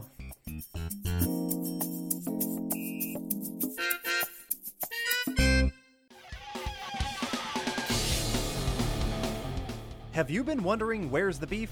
Well, on our podcast, Throwback Trivia Takedown, you might just find that out, as well as some other things about the 70s, 80s, and 90s. We're a nostalgic-based trivia show that pits two challengers head-to-head in a duel of the decades, with categories ranging from movies, TV and music, to slang, food, and fashion. You're sure to get the best in retro-themed trivia. So strap on your jelly shoes, grab a Surge, and walk like an Egyptian to your favorite podcast app and check out Throwback Trivia Takedown. I heard even Mikey likes it. And now, back to the show. It escalates because from there you cut to like what appears to be a strip club, and Ramrod is at a bar with his beautiful satin Western shirt. Yes. Beautiful blue, aqua blue satin Western shirt with like silver trim on it. He looks so good. The guy is pure shit, but the character. Yeah. But Wings looks like a gold plated God. Academy of God. Golden God. I mean, dude, I'm not a big fan of like Western style or whatever, but he pulled that look off, man. That shirt was awesome. I was like, I'm kind of digging that shirt, not gonna lie. Yeah, there was a time I would rock a Western shirt. I'm not really doing that anymore, but there was a time when it was kind of in fashion. Definitely would have rocked it back in the day. But yeah, he's talking to, I wrote fellow pimp. He's talking to his fellow pimp. And Ginger walks in next to Ramrod and walks over to the other pimp. And the other pimp says, "Ooh, if beauty was a minute, you'd be an hour, baby." And he goes, "You know what I am? I be the," and he's like starting to sweet talk her, and she just goes, "Fuck off." Yeah. I mean, this was cool as shit because she's clearly she's cool. She's clearly like posturing for Ramrod. For Ramrod. Yeah, and he's ogling her. And he's loving the fact that she just shot down that other pimp right there. Yeah, he's all hot and horny. Yep. And she walks past them and sits down at a table. Ramrod's watching her the whole time, and then she sits down. Then Ramrod says to the pimp, he's like, "Who's the bitch?" And then you cut outside of the strip club, which is called the Bald Eagle. It's called the Bald Eagle, BALLED, as in it's getting bald, not bald as in it's smooth with no hair, but it's getting fucking bald. I was like, that is more clever than it has any right to be. That could be the next t-shirt for Bad, by the way. And real quick, before you talk about what's going on out here, I will say that my next note is Tracksuit Cop is my favorite cop. Oh, he's the best. He looks like Chuck Norris. He does. He's the poor man's Chuck Norris. Yes, he's the Chuck Norris's stand-in that does all the roundhouse kicks. Yeah, so now you cut to Walsh and Edwards watching from a car. They got a wire on Princess, and they're listening in on her talking, and Edwards goes, "She's scared," and Walsh is like, "Well, she's dead if she gets made, so of course she's scared." Right?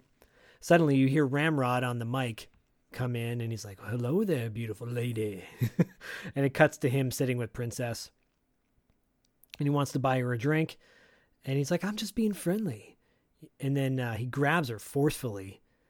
And he says, but "Appears yet to me sensually, it's sensually, weird. It's wild. I'm watching him like his moves are just his hands are all over her face, and it's guys, it's wild. It's wild. Yeah. Because at one point he sticks his fingers in her mouth, and he's like, "You," but you like that? But he's oozing confidence, and I mean, it's just like it's Wingshauser confidence coming at you, and it's just like. Wow, I just afterwards, I'm like airing myself off afterwards, I'm like, whoa, I got the vapors. The vapors. Well, but but as an audience, you know what he's already done. So even if you hadn't known that at first, you'd think, okay, this guy's just like trying to be sexy, but you know that he's just like a manipulative, evil son of a bitch, and he's so super dangerous. He is. Right. He is the Viper. He's the Viper. So yeah, he grabs her forcefully and he's like, looks like you're flying solo. And it appears to me that you're in need of a real good man, somebody to take care of you. And then Princess is like, you going to give me what I need? And he's like, I don't give nothing. Like he squeezes her like really, like he's going to pop her head off at that point. And then he says, I bet I need to see your qualifications first. And she goes, well, no one's ever complained. And he goes, well, I could be a cop, couldn't I? And she goes, well, I could be a virgin. And he goes, "Oh, I wish." God. Like, oh, Jesus. Ooh, it's just dirty. And he's like, "You got style, but I want to test you out." And he wants to test her out at his apartment, right? And then that's when he sticks his fingers in her mouth and he slaps her and he kisses her and he's like, you like that shit? It's crazy. It's crazy. And he goes, "Ooh, bitch, you're such a wild thing." And I'm like, oh my God, dude, it's so wrong. I've never seen anything like it before in my life. For 43 years, guys. I've been on this earth for 43 years. I've seen nothing like Wings Hauser in this role in my entire life. It is like, the lines from Boogie Nights when they're filming their pornos. Yeah. That's what it's like, but it's really happening. Yeah, but he's selling it like an actual actor, so he's doing a great job with it. Oh, he's so great. Good. He's just so God. Oh, and you're creeped out, and you're like, oh, but damn. You can't look away because he's wings, so you got he's got the charisma, but yet you're scared of him. I mean, there's all kinds of emotions going on when I'm watching this movie, dude. Yeah. So yeah, he's like, oh, he's such a wild thing, and we fortunately again, thank God for subtitles because he got the subtitles on, and it says Thang, THANG. Yeah, I love it when they do that. Right, and he takes her out. He takes her out of the bar, and as he's walking out of the bar, he turns to look at the pimp, and he gives him this trademark kind of bang bang shoot, like a pop, gotcha kind of thing. And it's a GIF. If you just look up Wings Hauser Vice Squad GIF, you'll find it online. Yeah. You'll find it. It is so good. Yeah, it's a good one. We're definitely keeping that one in the rotation for moving forward. Next to Megaforce obviously is the one that gets you going at night. But this one's just I'm feeling good. When you need that sleazy energy, baby. Right. So he walks her out to his Ramrod Bronco. And this is one of two very interesting moments in this movie because a homeless lady comes up and starts harassing both of them. And then she's like begging Princess not to go with Ramrod. It's a really interesting moment. And it's really scary, actually, because when this happens, she's like kind of getting in both of their faces. And then she gets in Ramrod's face and he takes out a lighter and he goes, huh? He goes, you like fire? He goes, you want to burn? I'm the devil. And like he actually intense. It's like a Zippo, and he actually lights it near the actress lady, near her crazy hair, and I was like, oh shit, like that was, it was a good scene, but at the same time, I got the sense that people behind the camera gasped when he kind of flicked that lighter near her hair, but yeah, and I liked it because you almost got the sense that lady is Princess in the future. Like she's just she's the voice of all the beat up prostitutes that Ramrod's abused over the years. Like she's almost like one of them, maybe she was an old prostitute or something, and it's really freaky and scary. It's tonally, it's almost like a horror movie for 1 second, but then Ramrod becomes the fucking monster and then it's still a horror movie because you have a fucking Ramrod. Yeah, when he utters that line, he's like, "I'm the devil." Yeah, it's like so like, whoa, shit! Don't fuck with this guy because he's gonna kill you. And sadly, I think this is probably the last time we see the Ramrod mobile. Unfortunately, I will definitely post a picture of it on Instagram. But oh god, that it's like a black Bronco with like high raised up tires, but then it's got that awesome sunset stripe going around the side, and then another same sunset stripe that goes up the frame of the cab or something. It is beautiful. I mean, dude, it's cherry, man. It is cherry. It is, in the Ramrod font is so dope. It's so dope because it's, it was custom made. Of course, gotta be.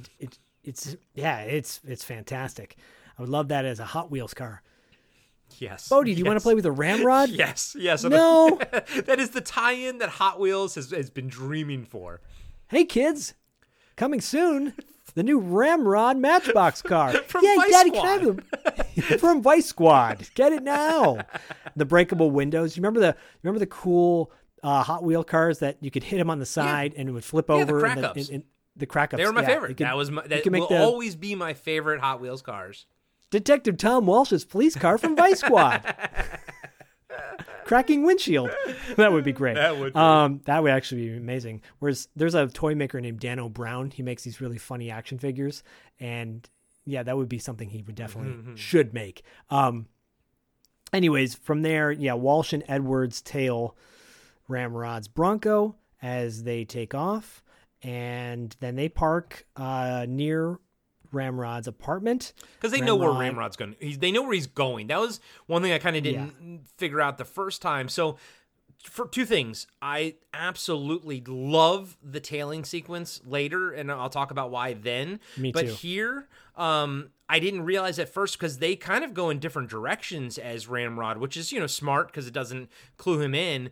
But I didn't kind of pick up on the fact that, they already know where he is. Like they know where he lives. So they're going to go there. And then you're going to see that they actually have their men, the Vice Squad's actually already there in position. Yeah. And it's not just Edwards and Walsh, but he's got his whole Vice Squad team is tailing. Yeah. him, The whole right? team is there. Yeah, so they're basically, squatting on his place, watching, and Ramrod's doing well for himself, by the way, because he lives in an apartment that has like a front desk guy that watches over everything, and then when you get into the apartment, it is fucking gorgeous. Well, it's 1982 gorgeous. That the wallpaper is wild, but it's still pretty nice. Whoa, and we're gonna get the Elvis connection too. In just a second, but yeah, when Ramrod brings Princess into his building, all the people working in the building are cops, everybody. So the desk guy, the maintenance guy, or the cleanup guy, janitor, right? They go up to Ramrod and Princess go up to his room. As they're walking in, she's kind of telling her backstory to him that she's been in LA for 5 years. She had to hit the streets to make a living. And as soon as they walk in, he closes the door and he starts making out with her, and he just starts kissing her. And he's like, "Oh, you want a drink?" And she's like, "Yeah, scotch or something like that." Yeah, scotch if you got it. And he's like, "Oh, I've got it." Oh, I got it. And on his wall, he's got like a velvet painting of Elvis. Actually, on every wall, he's got a picture of Elvis, which I think is a great touch because he's the king, baby, right? He's the king. And then she says to Ramrod as he's making her drink, she's like, "How come you don't got a main lady?" Which he means Ginger. And he's like, "Because she held out on me, and I had to fire the lady. I had to fire the lazy bitch." And he starts kissing her, and he gives her the drink, and he's like, "Ooh, such a wild thing." I mean, and there's all kinds of stuff happening. He's rubbing the He gives her glass on her face, and he's grabbing her boob. I mean, it's crazy, but there's an amazing shot where he's kind of like necking on her, and she is like in so much emotional pain because Ginger was her friend, and she can't, she doesn't want to be doing this. And then as he kind of puts his face back into her face where he could see it, she changes. She emotionally changes. And I'm telling you, that is when I noticed, I was like, holy crap, like she is grade A acting right now. And I don't know if this movie deserves the level of acting that she's doing, but it's definitely not hurting anything. It's only bringing the value of this film up. Oh, it certainly does. I mean, well, leading up to what you're describing, as he's kissing her and he gives her he gives her the scotch and he's making out with her. He's like, "Oh, you are pretty. He's such a thoroughbred. You and me, we're going to enter the Preakness." Shout out to the Preakness in Baltimore, baby. Right. And then cuts outside to Walsh and Edwards listening in. And then it cuts back to him and he's like, ooh, we're going to take the Triple Crown. And he's like, I want you to play for me. And he's like, ooh, you smell like a rose. And then that's when she goes from like looking all turned on to like totally disgusted when he kisses her neck. And yeah, I wrote that too. I wrote great acting. Yep. And then she says, you know, as he's kissing her, she goes like, well, like, is that it? Do I pass? And he's like, he goes, look, you just turn a few tricks for me and give me the money and I'll take care of everything you need, honey. And at that point, Walsh is like, okay, we got him. Let's go. Like, let's move in now before anything worse happens. And that's the point where 43-year-old Corey finally figured out what pimps do. I never quite understood. So the girl gives the pimp all of her money, and the idea is that she won't have to pay for anything. Like it's the idea that she'll have a car, he'll take care of that, he'll put her, roof over her head, yada yada yada. Like she won't have to. She's just giving him her money essentially. Daddy. Yeah, that's why they call it Pimp Daddy. Yeah. Right. So I was like, okay, it's so weird. It's so funny that I'm just kind of, this movie helps me put all this together because I've watched cop movies my entire life, but I guess I kind of watch movies where it's more focused on the cops themselves. Yeah, no, I'm not gonna lie, I've seen a ton of these type of movies, so I'm like a little more familiar with it, and it makes sense to me. But this movie kind of covers the ground really well in a really dramatic way, but it also covers like factual stuff that you would have maybe not understand, and I love that because and Ramrod's like smitten with her, but at the same time you're like, but dude, if she makes one wrong turn, you know that she's dead. Yeah. That's just the way he is, right? And that's as the audience, we know that. And that's what makes this whole scene just terrifying because she, like you said, he's a viper. She's in the clutches of the viper, and right now he's loving on her, but you know that he can bite her just as easily. Yeah, you wonder like if he would just snap her neck for no reason, Yeah.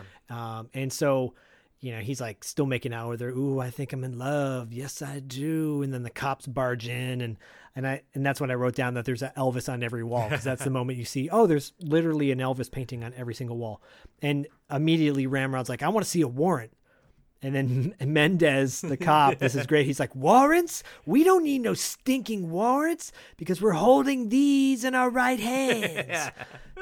Fucking little trash.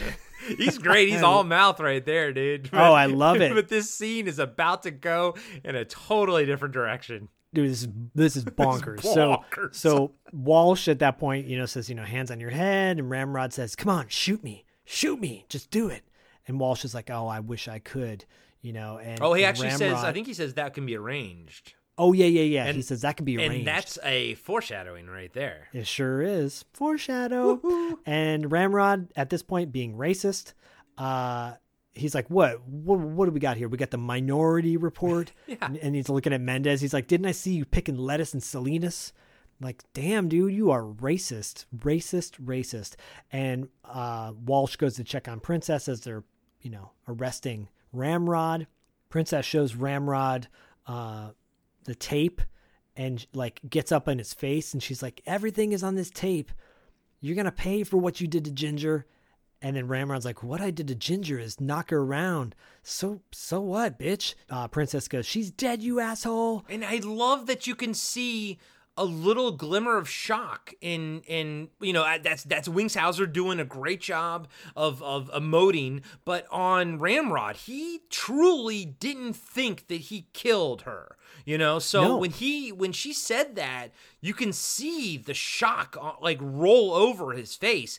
It is awesome acting by Wings Hauser.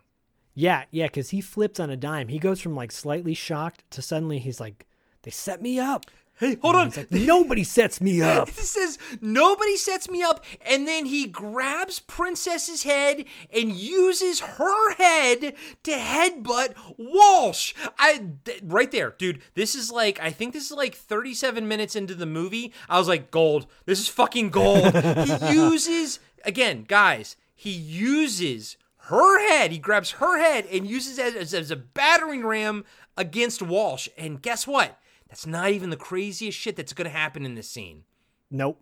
Because so Edwards is the one that's kind of holding Ramrod, and then Princess is in between Edwards and Walsh. And so in order, it's like Ramrod, Edwards, Princess, Walsh. So Ramrod headbutts Edwards, knocks him out of the way, and then he like you said, he grabs Princess and headbutts her, and then he's like, uses her to headbutt. Yeah, right. And then he says, nobody sets me up. And then Ramrod starts pounding on Princess. Yeah. Right. And he's all also the got, cops- keep in mind, he has like one cuff on, not two. He only has one on at this moment. Yes, he is. Yeah, right. He's got one cuff on, and he's pounding on Princess, and he kind of pulls her over near the window, and all the cops draw their guns out. But when he pulled her over, he put the other handcuff on her. So yes, so they're now attached. I mean, this is wild. and he picks up a chair off the ground and he starts hitting her with the chair. Beating her with the chair. And I would go, nice job, body double for Princess, because it's clearly a body double, but it's it's like a dude with a wig on, but it kind of looks like Princess. And as he starts pounding her with the chair, and then the cops just pounce on Ramrod and take him down. And when they pounce on him, it is like a master shot of all the actors. And I thought yeah, you're probably right. It probably wasn't Princess, but I thought it was Season, but they're still attached. So when the cop actors tackle Wings Hauser, he's still really attached to either it's Season or it's another, a body double. I'm not sure. Yeah. But she gets tackled too. I mean, there's no way not to get hurt in this exchange, and it is amazingly blocked out. I can only imagine that the actors really got hurt doing it, Yeah, because she's tough Yeah. too. Princess is tough because she doesn't take no shit, because she starts pounding Ramrod back, and she spits in his face, and she's like, I hope they fry you. And she slaps him, and then he looks at her and he's like, you're dead, And then Walsh puts his gun right up to Ramrod's nose, right up to his nose, gets it right up in his face. And he's like, come on, scumbag, make your move, make my day. Yeah. But it's not in a cliche Dirty Harry kind of thing. It's more just like, come on, motherfucker, do this. Let me do this to you. Let me kill you. Let me just end your life right now, you piece of shit. Yeah. But they got him. You think, okay, they got him. Yeah. And you know what my final note is for this whole thing, or this scene? My final note is, what an intense scene. Yes, dude. It is so intense. So good. Actually, good. After I wrote all the notes down, I rewound it. Yeah. So I could watch it again. I would honestly say this scene is worth the price of admission to this whole film. This scene is unbelievable. No doubt. I'd say there's 3 fantastic moments in this film. This is definitely one of them. I'll say this. This is the scene that made me realize that I was in love with this film. Yes. I was like, I love you, Vice Squad, and I love you, Zach, for making me watch it. Oh, yeah, hell yeah. Well, I tell you, the next scene made me want to start eating pork again, because they get these gigantic hot dogs. I miss LA street dogs so bad. I mean, so I used to live in downtown LA, and I had a nice little 2-year period of my life where I think it was actually before I knew you, dude, because I wasn't living in Santa Monica yet, and I was doing the LA life scene, man, or the downtown LA scene. I was going to the bars, I was eating the street dogs, at night. It was awesome, and nothing, dude, beats an LA street dog. And what makes them LA is that they're wrapped in bacon, and they also have the mayo and ketchup poured on them. And I'm like, oh my God, so good. So good. It soaked up so much alcohol in my system, dude. So good. Yeah, the days of partying are way past my prime at this point. Mine too, buddy. I don't even have a kid, but I am 43, so. Well, I don't miss those days, but I look back on them fondly.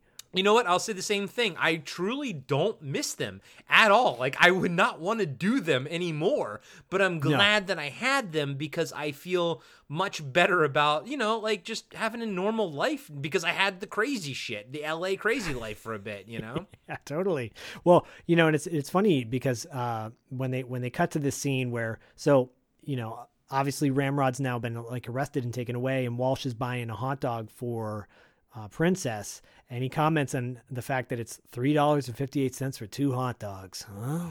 And I'm like, oh, classy dinner, you know, like, okay, first of all, I got to spend $3.58 on this chick. Oh.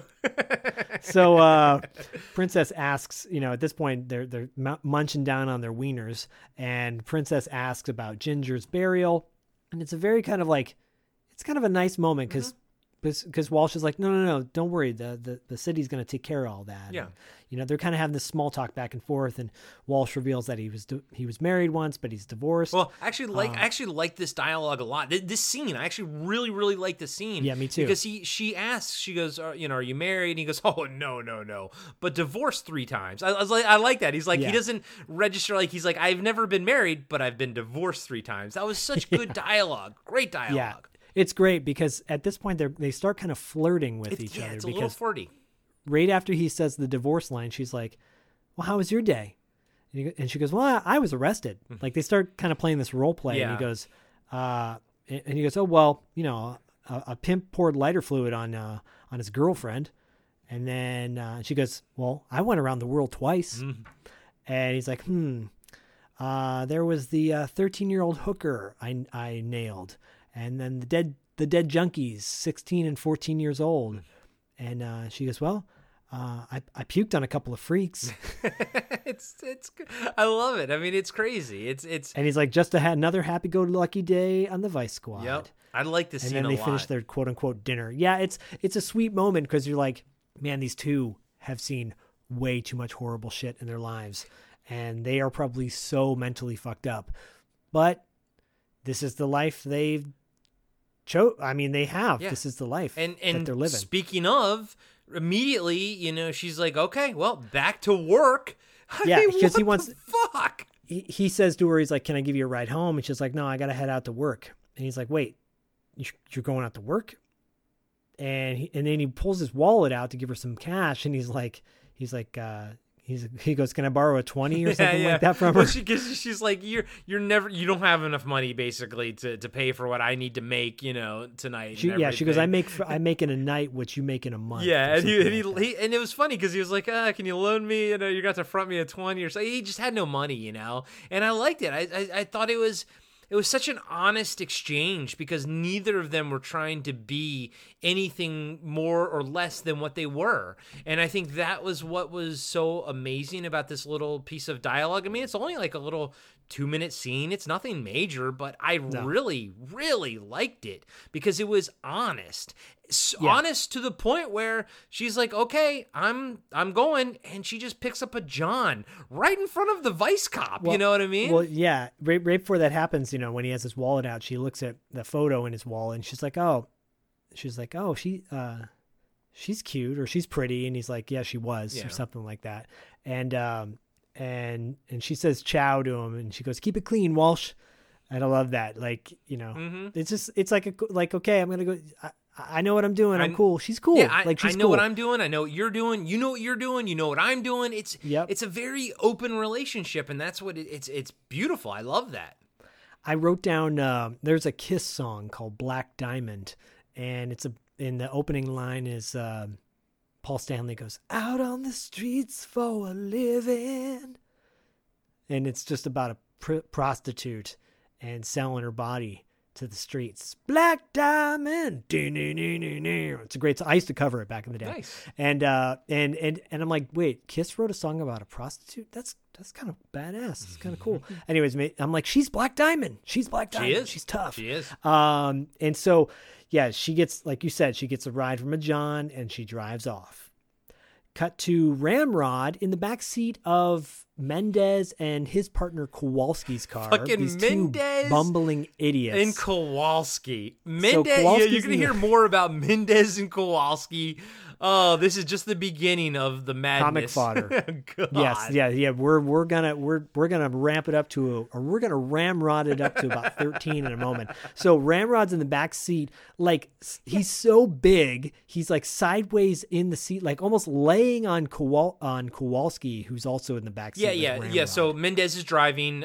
Kowalski. They're not in like a black and white police car. They're in a unmarked, normal car. So there's no divider or anything. And Kowalski's in the back seat. And yes, then Wingshauser's in the other back seat. But he's so fucking big that his legs are almost on top of Kowalski. But then weirdly, he's also crying, and he's kind of like I said I was sorry, and you almost feel like there was like a missing like dialogue that we're not privy to. But yeah, it's weird. It's right away he's different, but it doesn't last long.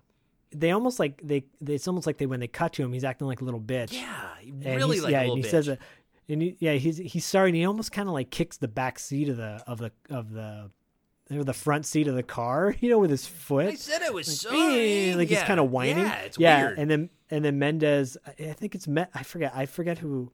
Kowalski's like, he's like, don't worry, you got 20 years to play with yourself, Ramrod. And then Mendez says, my partner's right.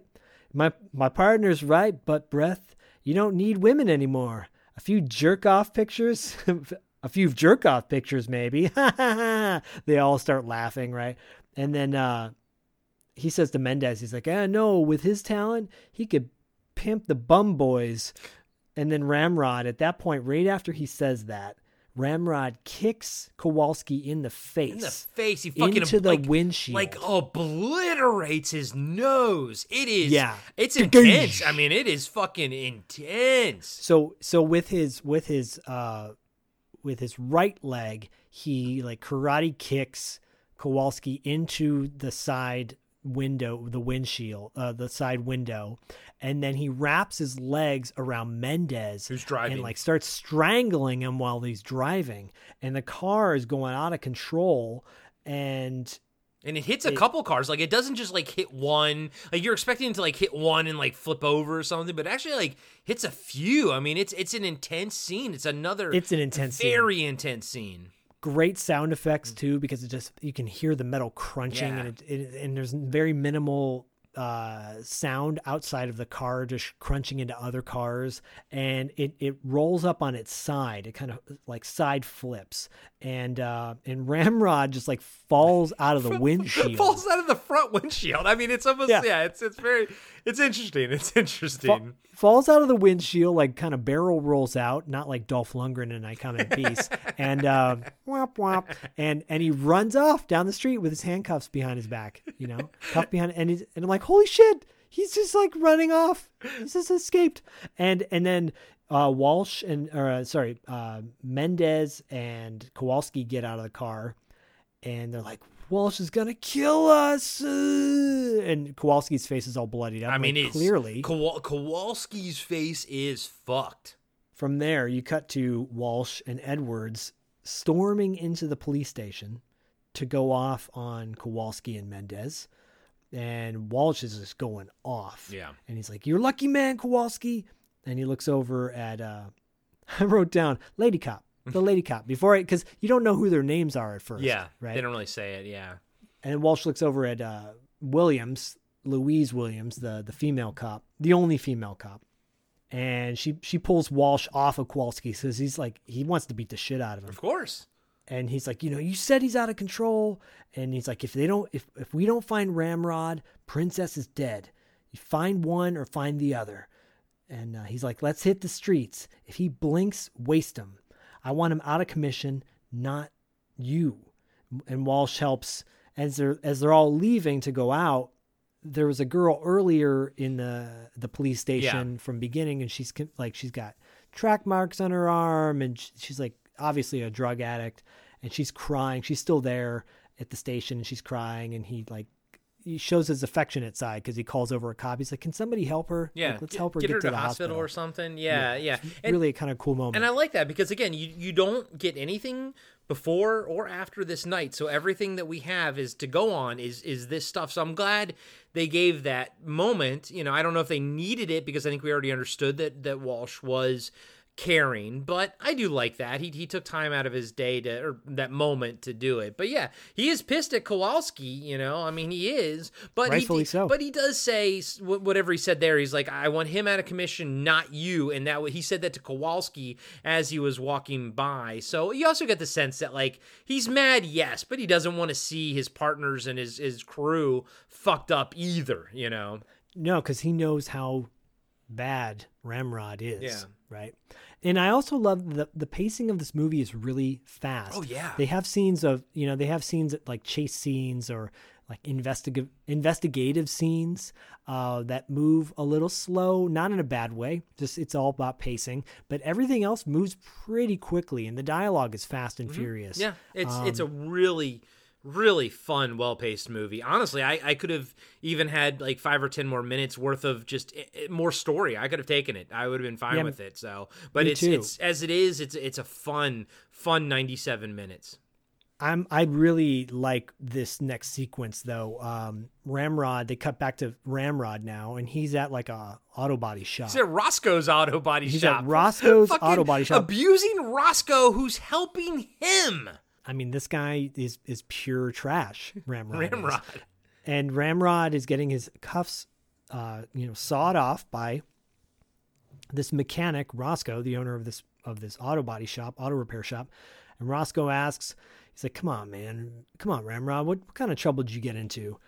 And Ramrod immediately says, he's like, "You got diarrhea of the mouth." You just move your black ass. And Roscoe grabs Ramrod. I love this. And he puts the hacksaw that he's using on his cuffs up to his face. And he's like, "Let me tell you something, motherfucker. You don't talk he says, "You don't talk that cracker shit to me. You hear?" And he goes, "'Cause I'll set your ass on fire." Yeah. I love that. I love that. Hey, Ramrod, don't look a gift horse in the mouth, man. What the fuck? Yeah, chill the fuck out. Yeah. And he pulls this shit later on with when he goes to Eddie's. Yeah, and Eddie, and I'm like, dude, what the fuck? And Eddie is helps wrong him. with Roscoe you, man? helps him. I'm like, what kind of sway does Ramrod have? What kind of sway does Ramrod have on the streets? Cocaine. Cocaine. He's got a cocaine dealer. It's all about drugs, right? Okay, so yeah, I'm gonna bring that up when we talk about that scene with Edward. So that was a real thing that he meant. Like he was gonna actually have the cocaine delivered. Like that wasn't like just okay. We'll get that. So. We'll get to that in a sec. He's a man of his word, I think. Okay. And so Ramrod backs down. He's like, "I'm sorry," and Roscoe just goes, "Sorry, my ass," and he cuts the cuffs off. And as soon as he cuts the cuffs off, Ramrod like bolts off, like backs up. Like, "Oh, I'm free," with his handcuffs, and he's grabbing his wrists and he's like looking around at the cars that he's got in the shop. And he goes, "You can't have no Eldorado, but you can have the Ford over there for $500. That's what you're going to get," or something like that. And then Ramrod says, "Well, tell Fast Eddie I'm on my way." And Roscoe's like, "Give me a dime." And yeah, so Roscoe, I think he gets, stolen cars and then he repaints them. And it was interesting because you don't see it, but he's clearly has his face has paint on it, but not on his mouth, because clearly he took off the spray paint, the mask that he was wearing to protect his, lungs from the chemicals and everything. But the cool thing is, you never see him take the mask off, but the set designer and the costumer did it. Like they sprayed his face so that it has like this triangle on it, so that you're like, oh, okay, he was working on the cars, he was spraying, it's on his face, but it, he's got a clean part around his mouth. I mean, that is attention to detail that you do not regularly see in films right there. Like they any other fucking film you see, that actor right there would just have speckled paint on his face and that's it, and they would call it a day. They really knew what these guys looked like, what they looked like doing their job and everything. And I mean, obviously the guy Roscoe, he's an actor, but they knew what these guys, like what the character he was portraying, like does. Like, I mean, again, that when it comes to the police shit in this movie, they really have a handle on it. I think they really understand what's happening, and I think it's probably from whatever research they did it well. Yeah, oftentimes when we review movies and it's got like multiple writers and we go, "Oh boy, this could be bad," but this makes sense. It's like they had writers go in and tweak shit I'm assuming, go in and tweak shit and go, oh, no, we got to beef this up because this is more legit. Because the whole thing definitely feels well researched. It does. You're right. It hits nail on the head. Yep. Now we cut to Princess, and she's like looking at a storefront of a doll shop. And I think that's what it is. It's like a toy store or something at night. And a old 57 Chevy pulls up and honks, and Princess walks up to it, and it's this old dude. I recognize this old dude from something else. I've seen him in other things. Well, I just couldn't. I'm like, I know him from other things. I know, me too. My note is he looks like Dana Carvey from the Master of Disguise movie, where he kind of dresses up like the turtle guy. That's what he looks like. Feeling very turtle. I love that movie. With a maniacal laugh, and then he farts at the end. The Brent Spiner from is it Brent Spiner? Yeah, Brent from Spiner Star from Trek. Star Trek Next Generation. So good. But guys, that movie's funny. It is. It's a funny movie. It is, and I'm not gonna lie. I love Dana Carvey, man. I'm a Dana Carvey fan. Dana Carvey does his whole bad Scarface. You got the crab cakes and the coconuts. What's going on here? It's actually a funny movie. I'm not gonna lie. It is. It's well done. I liked Yeah. it. It's cheesy, but it's funny. I think Anyways. How Did This Get Made fucking did it. So whatever. Oh, really? Come on. Yeah. I mean, like these. I don't know. But I feel like that's the thing. Of some of those. I'm not shitting on those shows at all because I think they do an amazing job. yeah. But at some point, you're gonna run out of like bad movies to do, and you're gonna end up taking movies that are like.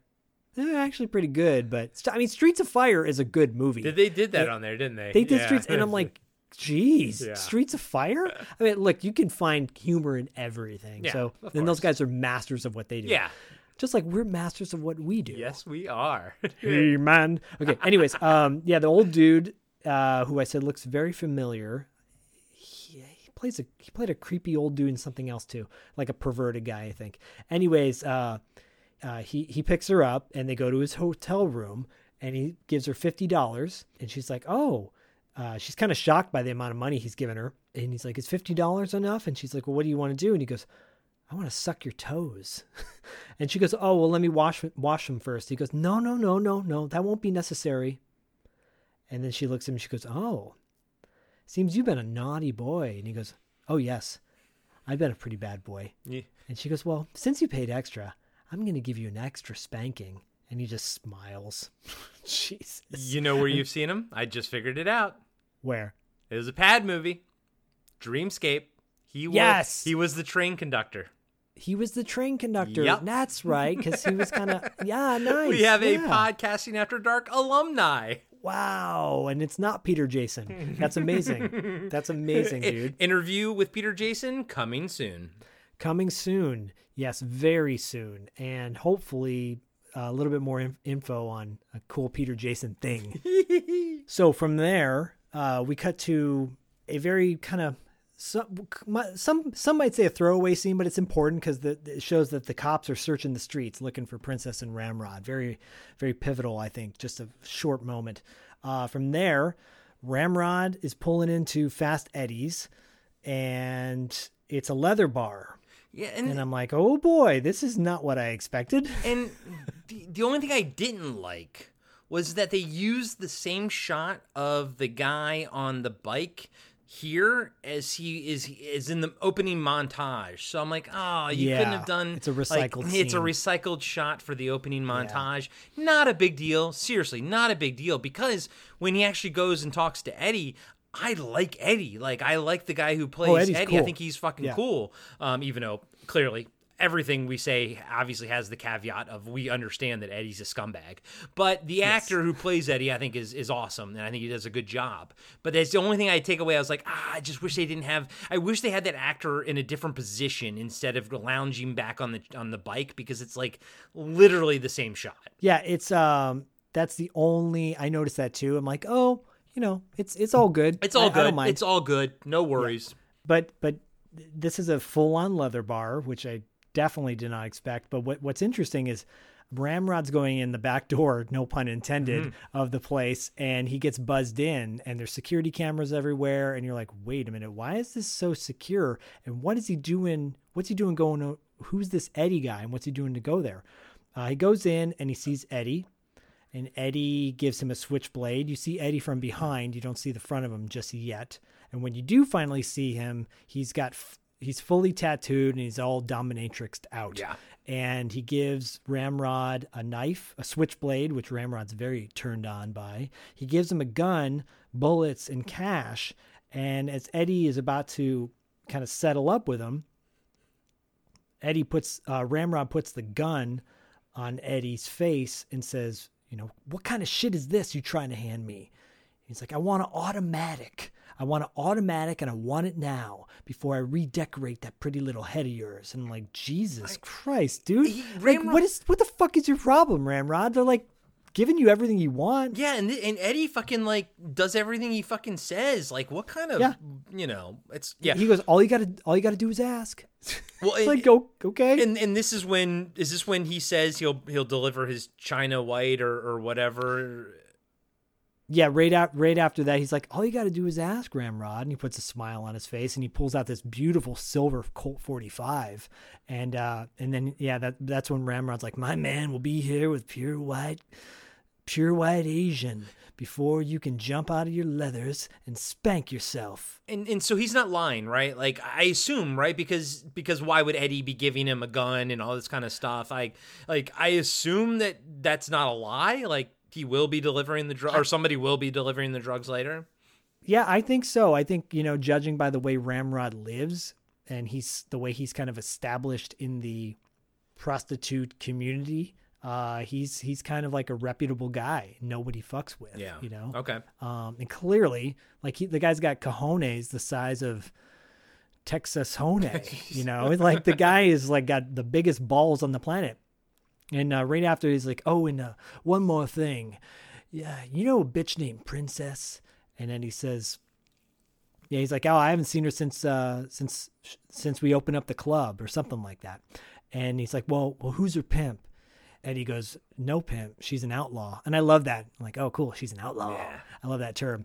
And he's like, no. No, she had a pimp when she first came to L.A.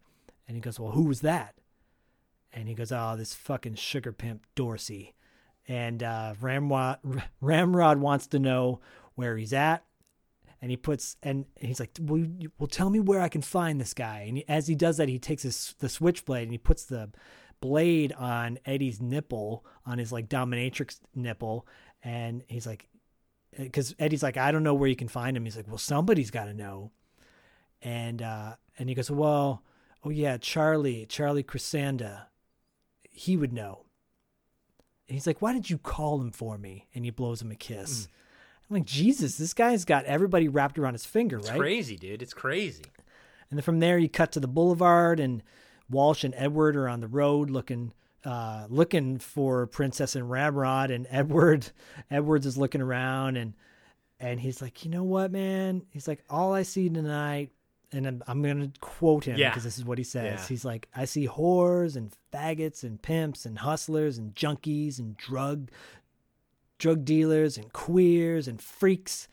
Man, this city sucks.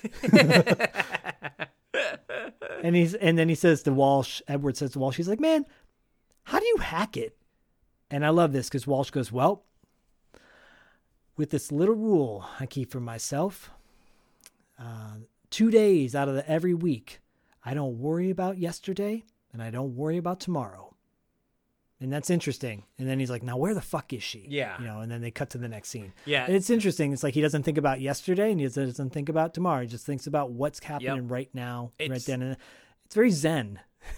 He goes, there's 2 days of the week that I don't worry about work, yesterday and tomorrow. I was like, that's really fucking cool, man. I liked his mentality on things. It is. Yeah, it's cool. And in a way, it's kind of like what Princess does. She worries about what's happening right then. And speaking of Princess, you cut to what appears to be like a hotel room door open, and Princess is there with a dude in a wheelchair with one leg. Yeah, and it's clearly, he's clearly in real life missing a leg. Yeah, and he's like, he goes, thanks for treating me, Doc. Yeah. Like, code word there. And he goes, when are you leaving for San Diego? No, he goes, when you leave for San Diego, you let me know. It'll be worth the trip or something. Yeah. Yeah, he said, because it'll be it'll sure be worth the trip. And she's like, bye, Tim. And she kind of gives him like an affectionate kind of goodbye. And he has this like affectionate look on his face, like, man, she's such a great girl. And it's nice to see that, like prostitution, whatever you want to say. It was nice to see that she does some good in the world, right? For this clearly probably a Vietnam vet, I'm sure, lost his leg. Doesn't matter, whatever. He's doesn't have a leg, so it's probably gonna be a little bit harder for him to get laid. And she's being cool, and he's kind of a regular. So I didn't get the sense that she was disgusted by it. This is like that's her good thing that she does, Yeah, I think it's a harsh reality, and it was a cool moment. It was a sweet moment because she kind of looked at him very like sadly as he's rolling away. And his acting wasn't the strongest because he literally is a real person with a missing leg. Very authentic. So but it's still but that lended itself to the authenticity and the sweetness of the moment. Yeah, no, totally agree. From there, Ramrod is on the street, and Jesus Christ, like there's a couple moments in this movie where I'm like, oh, come on, he's right fucking there. Get him. I know. Because, but that's the whole point, right? That's the tension there. So he's on the street driving, and a cop pulls right past him. And you're like, oh my God, you missed him. Mm-hmm. This wouldn't be the first time that this happens in the movie. From there, you cut to this same bar earlier in the movie, the Bald Eagle. Okay. Right. And the pimp that Ramrod was with earlier is sitting at a table, and Williams and the female cop and track cop in tracksuit. Yep, track cop. We don't know his name at all. His name is Chris. Okay. At one point they say Chris, and then I looked in the credits and I'm like, oh, is it Christopher? There's like three Chris's with no pictures. You're like, okay. I think it's, yeah, I'm like, it's got to be Christian. I think it's got to be. I'm gonna go with Christian. Anyways, yeah, they approach this guy and they ask him about Ramrod and Princess. And he's like, I don't want to talk to you guys, and he gets into their faces. And then and another pimp approaches. After she pulls the gun on him. I love this because the other pimp approaches and she goes, blink your eyes, motherfucker, and you'll die in the dark. Yeah, I love dude. that. She was hardcore. She wasn't fucking around. But then that pimp comes back with, you ain't no black woman, you shit colored. And then he gave like his buddy really skin, and I was like, man, you're fucked up, dude. But I mean, you're a pimp, so I mean, you suck anyways. It's like that's what he's. Yeah, yep. Yeah, he sucks. Yeah. It's really fucked up, but then he ends up answering their questions. Like he's like, well, I saw him earlier tonight, and Tracksuit's like, you're going to answer the lady's questions, or do you need your face rearranged? And he's like, okay, fine. I know that psycho honky. He was in here earlier, and he might be at Roscoe's and Barando, at Roscoe's garage, and then they leave, right? And then after they leave, he's like, oh man, I'd like to be home watching television. There's just too much heat on the street for me right now.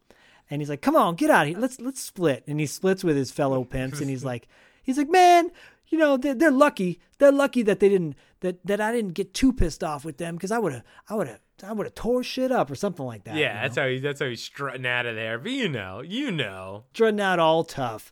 So from there, you see Princess getting out of a cab, and she goes to a Heavenly Dance Hall, which is, I guess, a strip club as well. Yeah, I didn't quite understand. Yeah, where this location was. Yeah, just in like another bar, but this was like the hangout prostitute bar. But then there's a guy with a name tag. Like, so he's at I thought he was. Are you at a convention? Well, why does the John that picks her up have a name tag? I mean, we'll get to that in a second. But he was a convention guy in town. Okay, and then but I think this is like her normal hangout place where her friends are. Yeah, with her friends. Because she clearly, I think she knows the person at the door. They all know her, and she's hanging out with Blue Chip is there, and a couple other girls that we're gonna see a little bit more of. Yeah, she rolls in, and Blue Chip is there, and then there's Coco, who's an Asian prostitute. And this is important because it kind of plays in later. And then Dixie, who's African-American prostitute. And they're like all happy and they're sharing stories. And Blue Chip is like, yeah, I already got busted once tonight, but my pimp got me out. because my pussy don't make no money sitting in the slammer. Hey, I mean, it Let done. go. And it was a big deal that he got her out within the hour too. And they're like, "Oh, girl, you got, it's like it was like almost like you got yourself a nice pimp, baby." He's good. And the princess is like, all I've had tonight are Greeks and freaks. And she's like, nobody wants straight sex anymore. And they're sharing their they're sharing their horror stories. So Of course. and they're like, a toast. Here's to the freaks. And this guy walks up and he's like, hey, how about a ticket to paradise with a horny conventioneer, baby? And she's like, well, are you friend or foe? And he's like, you see this face right here? It's seen more ass than a cowboy's saddle. Think you can handle it? And she's like, mister, I can handle the whole damn convention. And then they leave together. Yeah, the way that men talk to women in this Disgusting. movie is insane. Yeah, and he's disgusting. He's like Oh, yeah. disgusting Yeah. looking. I assume that this is like a local bar and that, there was a group of conventioners Yeah. and then he just rolled over and picked her up. So from there, you cut to Ramrod pulling up to like an apartment building. And he tries to go in through the front door and it's locked. And he goes over to a fire escape. And because he's such a gargantuan Neanderthal dude, he's able to grab the ladder for the fire escape and pull it down. I'm like, oh great. We don't know where he is at this point. Yeah. But he goes up the fire escape and cuts to a dude on a couch with an open robe With big eating old titties. dessert. Yeah. And I'm like, I know this guy.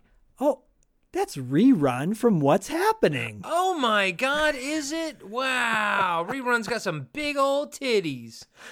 So as our good buddy Diallo knows, he knows what's happening really Of course, well. I mean, I know what's happening. I didn't know what's recognize him. happening. Like, I mean, dude, I've seen fucking What's Happening, man. I truly didn't fucking recognize him at all. I that's think Rerun. I think at the same time, I was also probably like, I think I was looking up like what a sugar pimp was. So apparently, Okay. a sugar pimp is a pimp that will use. I wrote it down.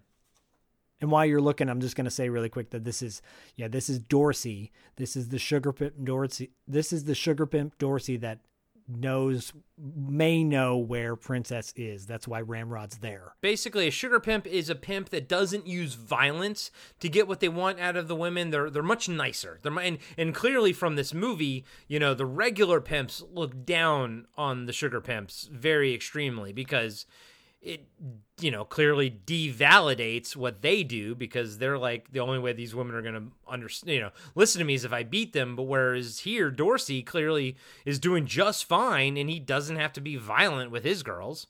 Nope. And now he seems like a sweet guy. And if it's a Rerun, he's very sweet. Yeah, and well- he knows how to dance. Well, He's going to have no balls soon, unfortunately. Jesus. Well, yeah. So, there's a knock at the door, Dorsey's door. Dorsey answers. It's Ramrod, barges right in. Ramrod and as blows he barges through in, every he door. blows through to the door and puts his hand right on Dorsey's sack. With his And switchblade to his neck and his hand on his sack. Yes, and he throws him up against the back of the wall, throws him up against a wall. And Ramrod immediately wants to know where he can find Princess. And Dorsey says, I haven't seen her. I don't know where he is, and I don't know where she is. And you can tell Ramrod's squeezing tighter on his balls. He's like, He's gonna keep on squeezing. He's like, I'm gonna keep on squeezing until you tell me where I can find her. And she finally reveals that Princess hangs out at the Golden Motel. And then that's when Ramrod says, you know what the problem is with you sugar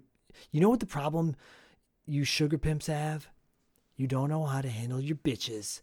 And I don't think you got any balls, boy. At this point, you see the knife go down, and he clearly is cutting his ball sack off. They don't show it, but he's like... well, he's screaming. Yeah, he's like fucking screaming. Yeah.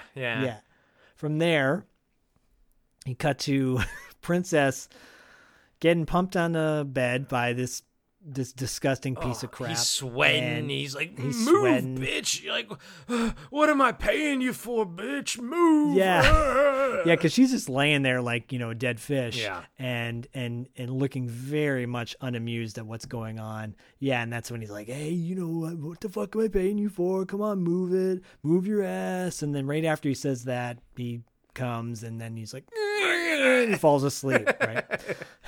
And so she gets up. He rolls off her, passes out asleep. She goes to the bathroom. At least you think he's asleep. She goes to the bathroom to kind of basically clean herself up, right? And she looks at herself in the mirror, and it's an interesting moment because she looks like disgusted, and then suddenly she's trying to get herself back to normal,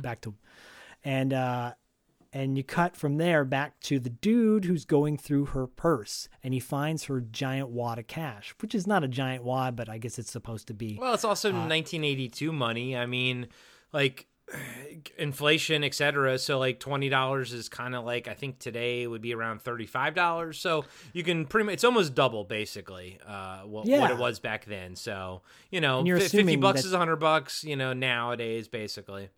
Yeah. And you know, she's already gotten quite a bit of money from other dudes she's seen earlier in the night. Yeah. So, you know, she comes out from the bathroom and she's like, "What are you doing?" He's like, "I'm taking my money back. You're a lousy piece of ass."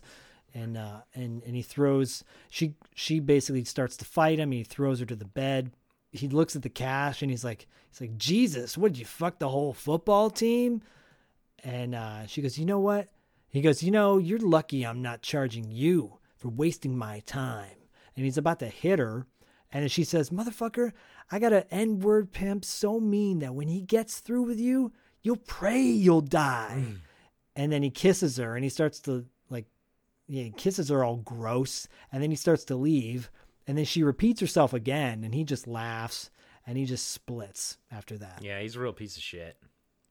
Just a scumbag. And so she's like super pissed off. And we'll get back to her in a minute. Because from here, we cut back to Williams and Tracksuit, and they're at Roscoe's, and they got a gun to Roscoe. I don't think that's legal, but okay. I don't think so either. I love her though. Sure. Williams is great. Yeah, me too. She's on the phone and she's like, "Oh, Ramrod's driving a 1979 Ford Burham, just repainted blue." And like, "Oh, we got," and also send a team to Fast Eddie's bar because Ramrod got a gun from there. And she's like, "All right, Roscoe, you did a good job," basically. And he's like, and he's got a gun pointed to his face. It's great. Yeah. It's great. From there, you cut back to the hotel, Princess's Hotel, that now Ramrod knows about. So there's a little bit of tension there. You're like, "Oh shit, what the hell's going on?" Because you know he's going to show up sooner rather than later. But Mrs. Crookshank, the manager who's playing like mahjong with her old friend, Mr. Asian Wong. dude. Yeah, he looks like Key Luke from Kung Fu. You know? And this is a kind of a humorous moment. So she calls down to Mrs. Crookshank and says, "You know, can I get some clean sheets for my room?" And she kind of blows her off. She hangs up the phone and she's like, "Oh yeah, fine. Oh, Princess needs clean sheets." Oh, kind of like. Yeah, like mocking her, like, "Oh, look at this princess needing her clean sheets." She knows she's running a whore's hotel here. Yeah, and then she blows her off, and then she goes back to playing mahjong with her Mr. Asian Wong, friend. Dude. Yeah, it is Mr. Wong. From there, you're back to Walsh and Edwards in a car, and they're like, "No one's found shit. No one, they're still searching, right?"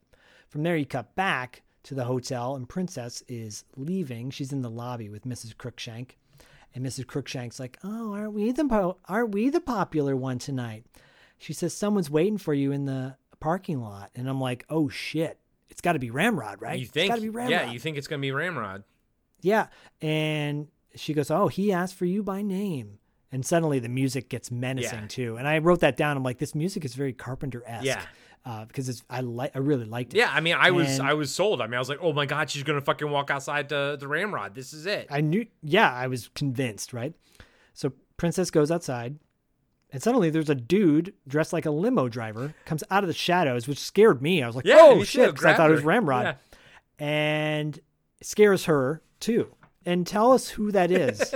And it's Michael Ensign from fucking Ghostbusters. The guy who runs the Sedgwick, the boys' first bust, the Slimer bust, the Sedgwick guy. It's fucking him, man. I'm like, Michael Ensign, holy shit. As a limo driver. Yeah, as a chauffeur. Yeah, as a chauffeur, sorry. And he says, "You were referred to me by a Ms. Coco. my employer would like you for some services. And they walk to this limo, Cadillac or whatever, and drive off.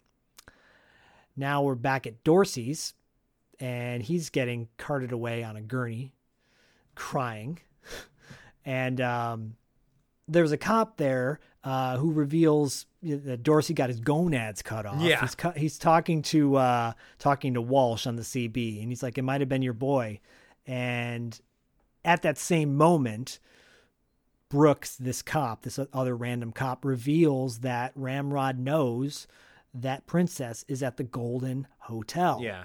So Walsh says, "Oh shit!" That's on the other side of the strip, essentially, and that's when they hang a bitch and spin around. But I like that. That's when I realized that this movie, it's always aware of the geography of Los Angeles, and it's always aware of where its players are.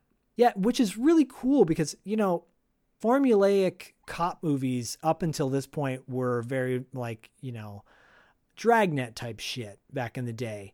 And granted, there were other more intense cop movies prior to this, but I was just like, this stuff now is cliche. Back then, it wasn't cliche yet. And so this is really cool to see the geography being very accurate in a film. Well, even in Tough Turf, I mean, we noticed that when James Spader's character was going to different places, they would be like, he's in the valley, then he's on Sunset, or he's in Santa Monica, then he's back in the valley. We even noted that the geography was wrong, but here it's so refreshing to see the opposite of that, where the geography is 100% correct all the time. That is one thing I love, the attention to detail that I love in this movie. Yeah, Tough Turf gets a pass because everything else about it's amazing. Because Tough Turf gets a pass because it's fucking awesome. I'm never going to shit on Tough Turf, trust me. No, but I love the fact that you do see correct geography here. Totally. So from there, they swoop around and start heading back to the hotel, and they radio all the cops to hit the hotel. Cut to the Golden Hotel, and Ramrod is there with Crookshank, and he grabs her. Oh, so this is a really interesting thing. I'm going to back up just slightly. You cut to the Golden Hotel, and Mrs. Crookshank is I don't know if she's listening in on a conversation or something, but her head's kind of down by the operating booth. Yeah. And suddenly right behind her, Ramrod just appears and he's like, "Where's Princess?" And it's such a real quick cut. Yeah. Yeah. It's so intense. And then it cuts back to the cops. So now Mendez and Kowalski are driving through traffic, and Kowalski now I said he looks like Bill Lambier after Bill Lambier got in a fight with Charles Barkley back in the 80s with that broken nose. Yeah, and I love the fact that they have a full-on nose brace on him. Both of his eyes are black. I feel like the makeup person really said, okay, what is he going to look like if he has a broken nose? As much as it looked explosive when Wingshauser kicked him, it's sold by the fact that moving forward, Kowalski has now this he just looks like his face was kicked in. And this scene right here is so interesting because you get this conversation between Kowalski. It's a cool conversation. It's between Kowalski and Mendez, and it's really fucking cool. But it's an insight into their little world. Mendez is upset that Kowalski's driving so erratically. Kowalski's like, what are you worried about? We're staring down a barrel of a gun soon, basically, because Ramrod. And then he starts talking about how this is why I have nightmares every night. And then Mendez is like, those aren't nightmares, those are dreams. And that's it. That's all the conversation. I'm like, I want a whole fucking movie about Kowalski and Mendez. There is so much character there, and you only get this one 30-second, this one 45-second conversation to kind of suss out what their relationship is. And there is so much information. There's so much relationship information in this one little minute-long clip. At first I was like, this is weird. this is kind of weird tonally because it's almost comedic, but at the same time I loved it because it was just a little cross section of their world, of their conversation, of their lives. Everything about, like, once I kind of sat back after my first viewing, I was like, this is just one night. All we're seeing is one night of these people's lives, and they have conversations, you know as well as I do, Zach, like, we have conversations that go on for multiple months, if not years. So, like, so of course not everyone's going to be talking about stuff that's just related to tonight, you know? And this is why this was the second reason. Like, this is kind of like where I was like, oh, I love this movie so much, because they did not have to put this dialogue or this little scene between Kowalski and Mendez at all in the movie. No, it's great. Yeah. It actually, it's great character. It's great character development. It is. You know? And you really get to, and it only gets better when they engage Wong.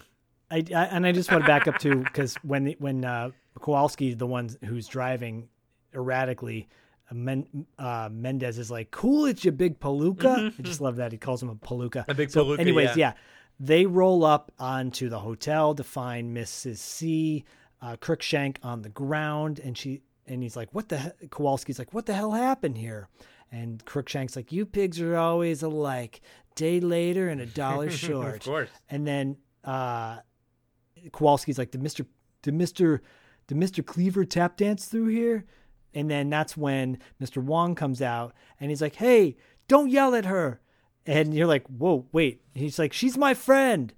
You better leave her alone." And Kowalski says, and this is a quote because it's racist, he's like, get this ornamental out of my face." He said ornamental. It was, which is it's so racist. Like, I was like, did he say oriental? No, he says ornamental. I was like, wow, what an asshole. What an asshole. And then I love this. Mr. Wong steps back into like a crane pose, you know, and then Kowalski gets scared because he's like, "No, don't, not my nose," you know, not my face. Like, they don't want to get in the face. Yeah. And then that's when Mendez is like, "Okay, Bruce Lee, enough of that shit."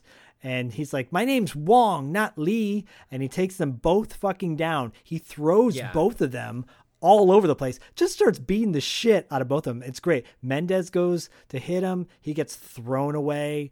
And then he gets thrown into Kowalski's face, which is hilarious because Kowalski's like, "No, my nose." and then Walsh and Edwards, you know, pop in right at this moment and they tell him to freeze. And I love this because Wong's hands immediately go up. He's like, "Okay, fine." I didn't do anything. And Wong has what is amazingly awesome about this scene is Wong is so gleefully destroying them. I mean, and here's the thing, he's not like punching them at all. He's doing the I apologize to everybody, it's Tai Chi or something, but he's redirecting movement. So like when Kowalski or Mendez go at him, he just basically redirects it and throws them. So he's not like landing any punches, but he is throwing them everywhere, and they are destroying like chairs and benches and stuff.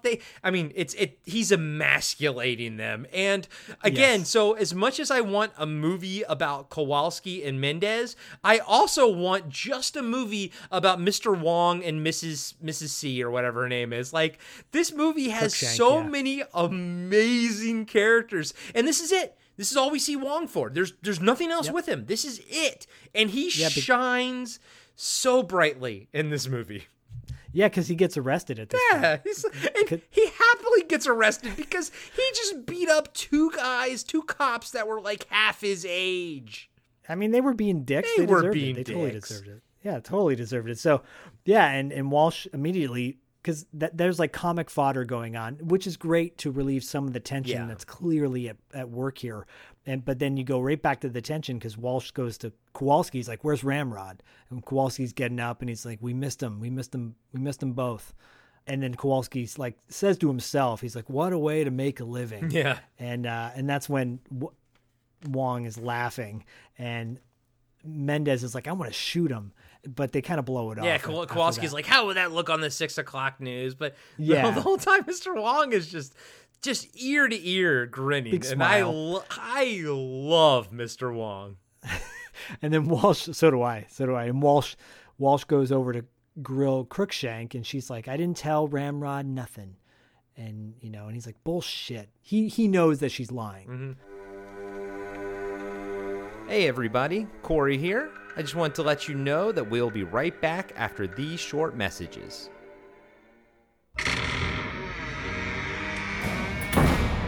Well, hello there, little black kitties of the night.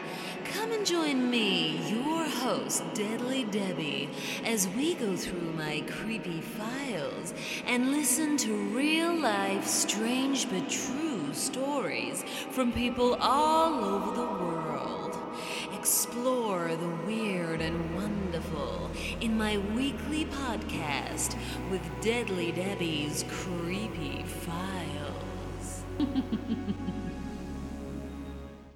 And now, back to the show. From there, Ramrod's on the street, and he sees Dixie, one of Princess's girls. From the bar before. She's the African-American lady. Yep, and he pulls over to her, and he's like, come over to the car. And you can tell she's kind of hesitant. And Ramrod asks about the limo Princess is in, and Dixie says, "Oh, that's Coco's gig." And he's like, "Well, who's?" That's when Ramrod grabs her, like pulls her into the car, face first, and he like puts a knife to her, and he's like, "Who's Coco, bitch?" And Dixie's like, "Right over there, down the street," terrified. And Ramrod lets her go, and he drives off, and he pulls up to Coco, the Asian girl from the Heavenly, one of Princess's friends. And he's like, "Hello, beautiful." And Coco's like, "You a cop?" And he goes, "What, I look like some fucking pig?" And she goes, "Well, maybe you're looking for a date." And he goes, "Yeah. Why don't you come closer? Man, I hear you're good. I hear you're real good. Are you real good?" And she goes, "Well, I ain't had no complaints." And she gets closer to him. And then that's when Ramrod pulls her into the car. And he's like, "Where did the Cadillac take the princess?" And he starts driving off with her, halfway hanging out of the car. Dangling out of the fucking car. It's terrifying. She's fucking shitting bricks. She's so scared. Yeah. And from there, you cut to the limo Cadillac that Princess was in. They're pulling up to this big mansion. Did you notice a weird cut here? So you might have been taking notes, Maybe. But when the car pulls up to the mansion, it's like the shot, they cut like a few frames of it just to kind of quicken it up, probably of the actors getting out of the car. But it gets up to the top of the hill or where it is, and it turns off the lights, it kind of parks, but it's just, you can see the cut. And that happens later during the tailing scene where you could see the cut that they made in the same shot and everything. It was just like, again, I'm going to point these out, but none of these gaffes deter from this movie. If anything, gaffes like this make the movie just more enjoyable because the movie in itself is so intense. It's like you almost need these gaffes to kind of take you out of the movie just for a second because, man, this movie's fucked up if you really want to like live in it, for 97 minutes. Yeah, because right after that scene happens, you cut back to Ramrod dumping a now beat to shit Coco in the trash. Yeah. He throws her in the trash on the street. Yeah, my only negative note on that is because Coco, the actress who's playing Coco, is wearing such tight pants, you can see the knee pads underneath her pants because I didn't see because that. she's gonna crawl on her hands and knees in a little bit, and I was just like, oh, there's the knee pads right there. Those are called Hollywood tennis shoes. You know what? I told myself? I was like, nah, that's just her boots pulled up. That's all. But guys and gals, it's really knee pads, but it's okay. Well, but the girls back in the day used to be standard wear for a lady of the night because they spend most of their time on their knees. So you know what? You're probably right about that, and I will accept that as canon. And now there is no problem with this scene whatsoever. Thank you. Thank you. You're welcome. So from there, we cut back to Princess. She's back inside the mansion. Bring on the next gaff. Try to explain this one, buddy. No, this is quite possibly one of the best gaffes I've ever seen in my entire life. I'm going to say that right now. It's one of the best. Because we see a lot of boom mics in our town. Yeah, this is quote unquote worse than Mutant. This is worse because in Mutant you only see the boom mic, you don't see the guy. Here you see the arm and the half of the head, everything. I'm wondering if we should start a poll to see if every Wings Hauser movie has a gaff like this in it. I mean, you're 2 for 2 right now. Yeah, which I'm happy about. I know, but this one's great. Okay, so yeah, Princess is inside a mansion. She's going upstairs with the driver. He's like holding her elbow, like very like intently, almost to the point where he like forcefully. And I'm looking at it like this feels really weird. They go up the stairs of this mansion into this room, and when they do, there's like a curtain on in the room, which is kind of creepy. And they start to open up the curtain and they close the door. Yeah. And it, to me, like we've seen enough horror films in our time where it just felt very eerie and creepy. Agreed. Creepy as shit. That scene closes, and we're approaching one of my favorite scenes in the movie. Yes! One of my favorite bizarre scenes. There's a paperboy loading newspapers into a newsstand. Right next to a subway entrance that goes down underground. Yes. It's one of those, I think it's one of those entrances that you use to go under the street so you don't cross the street. Okay. Like it'll take you across the street, right? But it's a deep, probably like a 10-foot drop. Yeah, something like that. And yeah, it's high enough that it looks like it could do some damage. And as this kid's loading the newspapers in, Ramrod comes up right behind him, lifts him up, and throws him down the... whatever that is, he just walks up, tosses him, and it's just like lifts him up from behind, just walks up, like he just lifts his legs up, it's like whoop, just like flips him over, boom, dead. Yeah. And you know he's dead because in a minute they're gonna cut back to the kid on the ground. That's what is absolutely fucking amazing about this little 1-minute scene. Ramrod tosses him over. The kid has a pickup truck. In the back of the pickup truck's the newspapers. The truck's still running because, obviously he wasn't expecting to get thrown over. Papers in. And so, of course, Ramrod gets in the truck and takes off. But the whole time, the camera's, like, after he gets tossed over, the camera keeps sort of dollying to the right, tracking, Wings Hauser, tracking Ramrod, getting in the car. And then you see it pulls back and it looks down, and you see the body at the bottom. And I watched this multiple times to try to figure out how they did it. So the only thing I can think of, you can tell that there's kind of a curvature that it goes around. I think there was a crew of people down there. When the kid gets tossed over, they just catch him. You know what I mean? They catch him there. Yeah. And then they place him down because that is still the same actor laying on the ground afterwards. And I think the people that helped him just moved and ran around the back of the wall, essentially. Yep. That's the only thing I could figure out how they do it, because you see all of the entrance, so you can see that there's no wires, there's nothing anywhere. So the only thing I can think of is, and it's still too far for him to kind of drop. So the only thing I can think of is that there was like 3 or 4 guys down there that grabbed him, and then he kind of helped them down, and then at the course of the scene put him down there. But guys and gals, in this movie, this little scene is so amazingly crafted that I feel like it should be like looked at for film students. You know what I mean? Like it's just it's so good, and I don't even know how I'm just assuming how they did it. I don't know how they did it, and it's amazing. Yeah, I wonder if this is like one of the scenes that Martin Scorsese saw, and he's like, "Wow, that was really well done." It was, dude. That is literally like mastercraft right there. Yeah. And at this point, like Ramrod is like, we've already known he's a piece of shit, and it's even worse. He gets progressively worse as time goes on.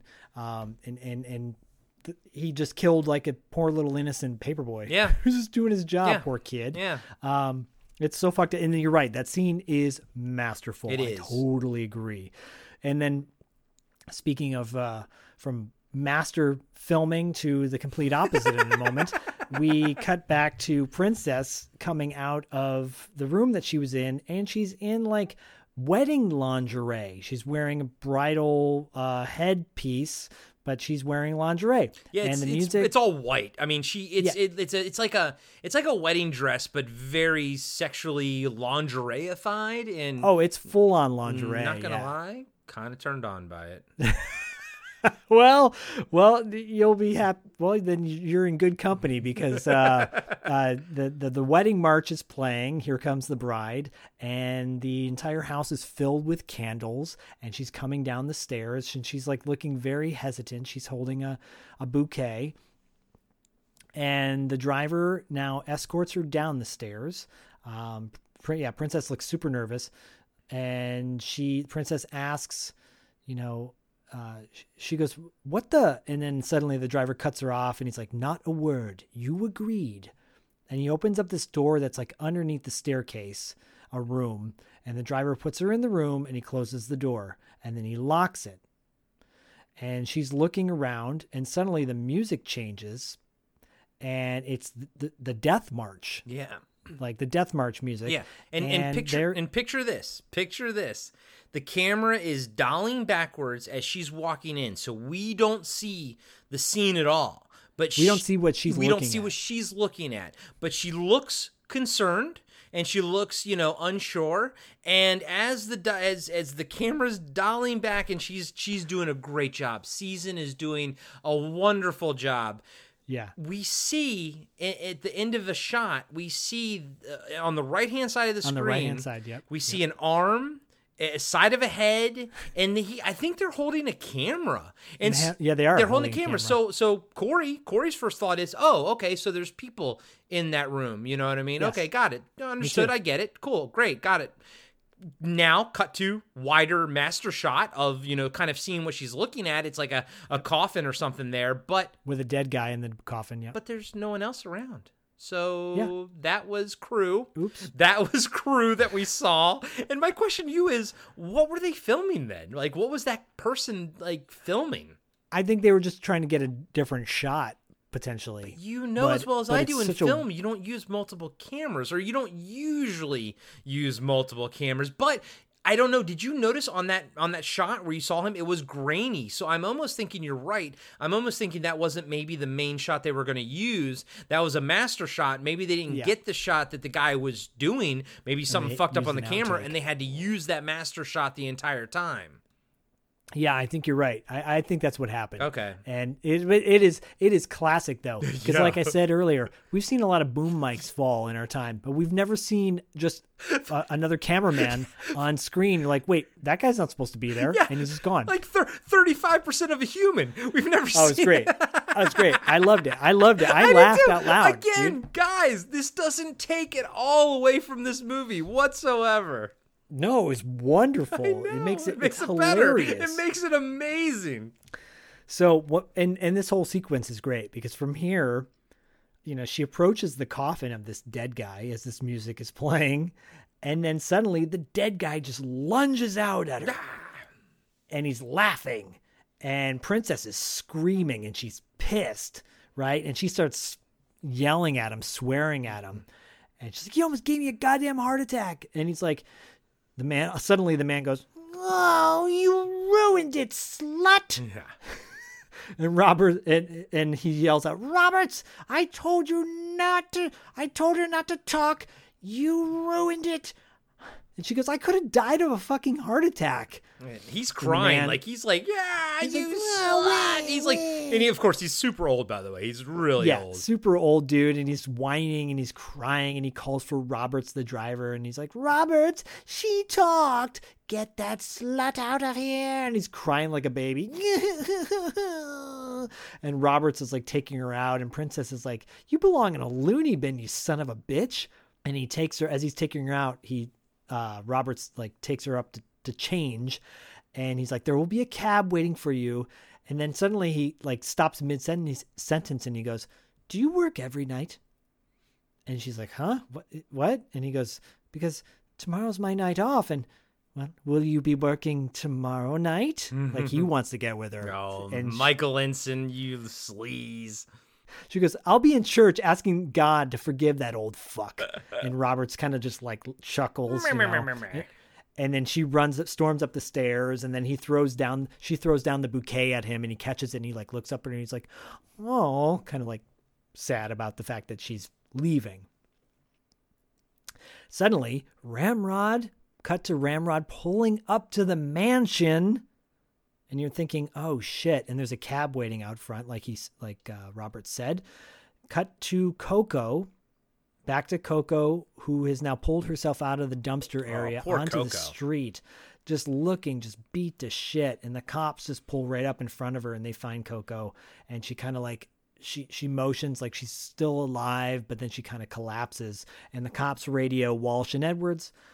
And suddenly, you know, they report that they found her. They found Coco, and they floor it to that location. And as they're doing that, they drive right past a taxi cab and right past a white truck that was filled with newspapers, which is Ramrod, who's now tailing the cab. And I'm just like, no, this is a great moment because I feel like it's perfect. Of course, the cops aren't looking for a white truck and they're not looking for a cab because they don't know where Princess is. They think Ramrod is in a blue Ford. Yeah.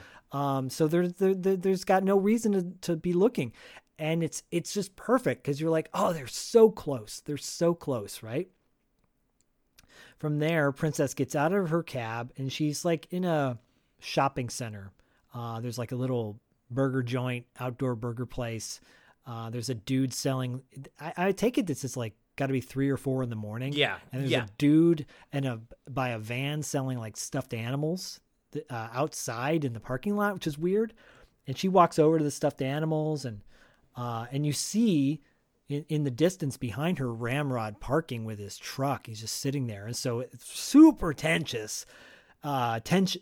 tension going on.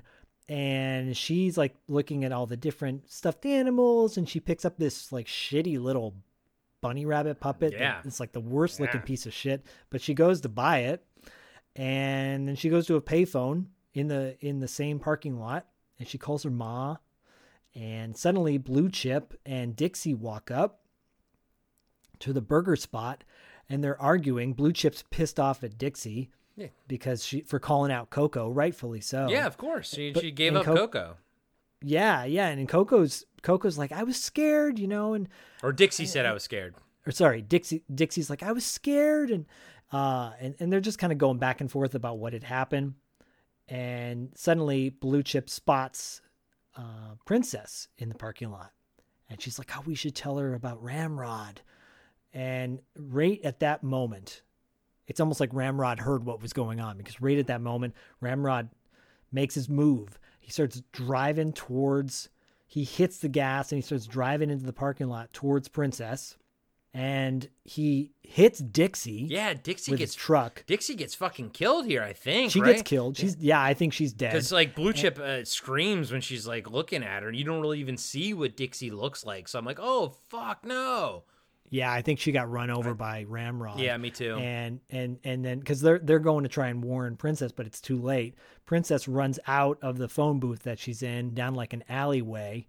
And then that's big enough for a truck to follow because Ramrod follows right past her. So Ramrod like drives. He goes to drive into the phone booth, but she gets out of it and takes off. But he drove into the storefront of this store after he hit Dixie. And then as she's running through the alley, he goes around, and she's a moron because she's like do the run thing, looking behind her and like runs right into the truck that's in front of her. I'm like, oh, Princess, come on. Yeah, there's a homeless, and then this is another homeless person moment because there's a homeless dude who's like yelling like, hey lady, are you okay, lady? And then she Ramrod, she runs into the truck, she falls down on the ground. Ramrod opens up the door and pulls her into the truck, legs first, upside down like a fucking maniac muscle man. And he closes the door and drives off. And it's like a Cinderella moment where her slipper's on the ground and the homeless guy picks up the slipper and he's like, somebody call the cops. And it's a cool moment because you're like, oh, homeless dude knows what's up. Yeah. Like he's concerned. Yeah. I like that. I really like that. I thought that was really, really cool. Me too. From there, you cut back to the mansion. The cops are now questioning Robert, the driver, and saying that Princess had just left. And Kowalski runs up Walsh and Edwards are at the mansion talking to Roberts, and Kowalski runs up to Walsh and he says, Ramrod's got her, and they're on Van Ness heading towards, Santa Monica or something like that. And they all split, and Roberts looks like turned on. He's like, ooh. I don't know. He does. He looks kind of weird. He's such a fucking creep. Anyways, cut back to, this is where it gets really intense. Oh, so yeah, okay, yeah. So you cut to Ramrod in the truck, Ramrod and Princess in the truck. And Ramrod is like, he's holding on to her, and he's fucking with her. He's like, she's like trying to scratch. She's trying to get free from Ramrod, and he's like squeezing her head, and like, she tries to scratch his face. And then you cut to Walsh and Edwards, driving, looking. Everyone's searching for the truck. Every cop is out now. Biker cops are out now. And then random biker cops spot the white truck that it drives right past them.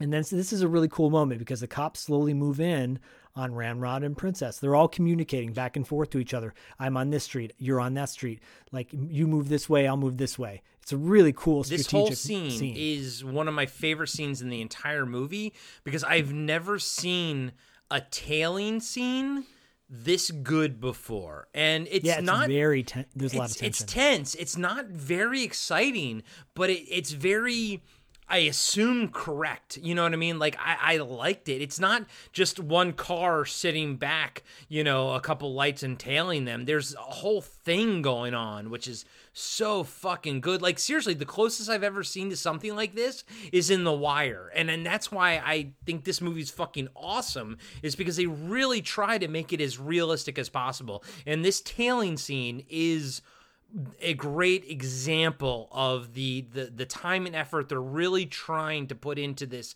movie to make it accurate. Yeah, they are, cutting back and forth between each cop in every car, and they're cutting back to Ramrod and Princess, and it just feels so like urgent. There's such a sense of urgency because they don't want to move in too fast, because Walsh is like, if we move in too fast, Ramrod's going to kill her. Yeah, they're going to make her back off. Yeah, don't get burned. Like she said, don't get burned. And then like even the female cop and track cop are following, and then even she's like, all right, we're going to back off because I think we're going to get burned soon. Like she can sense it, and I love that. So she'll fall off. Someone else will pick up. Like Kowalski's like, we're paralleling them. It's so good. They're like working as a unit. They're working as a team. It's so fucking awesome.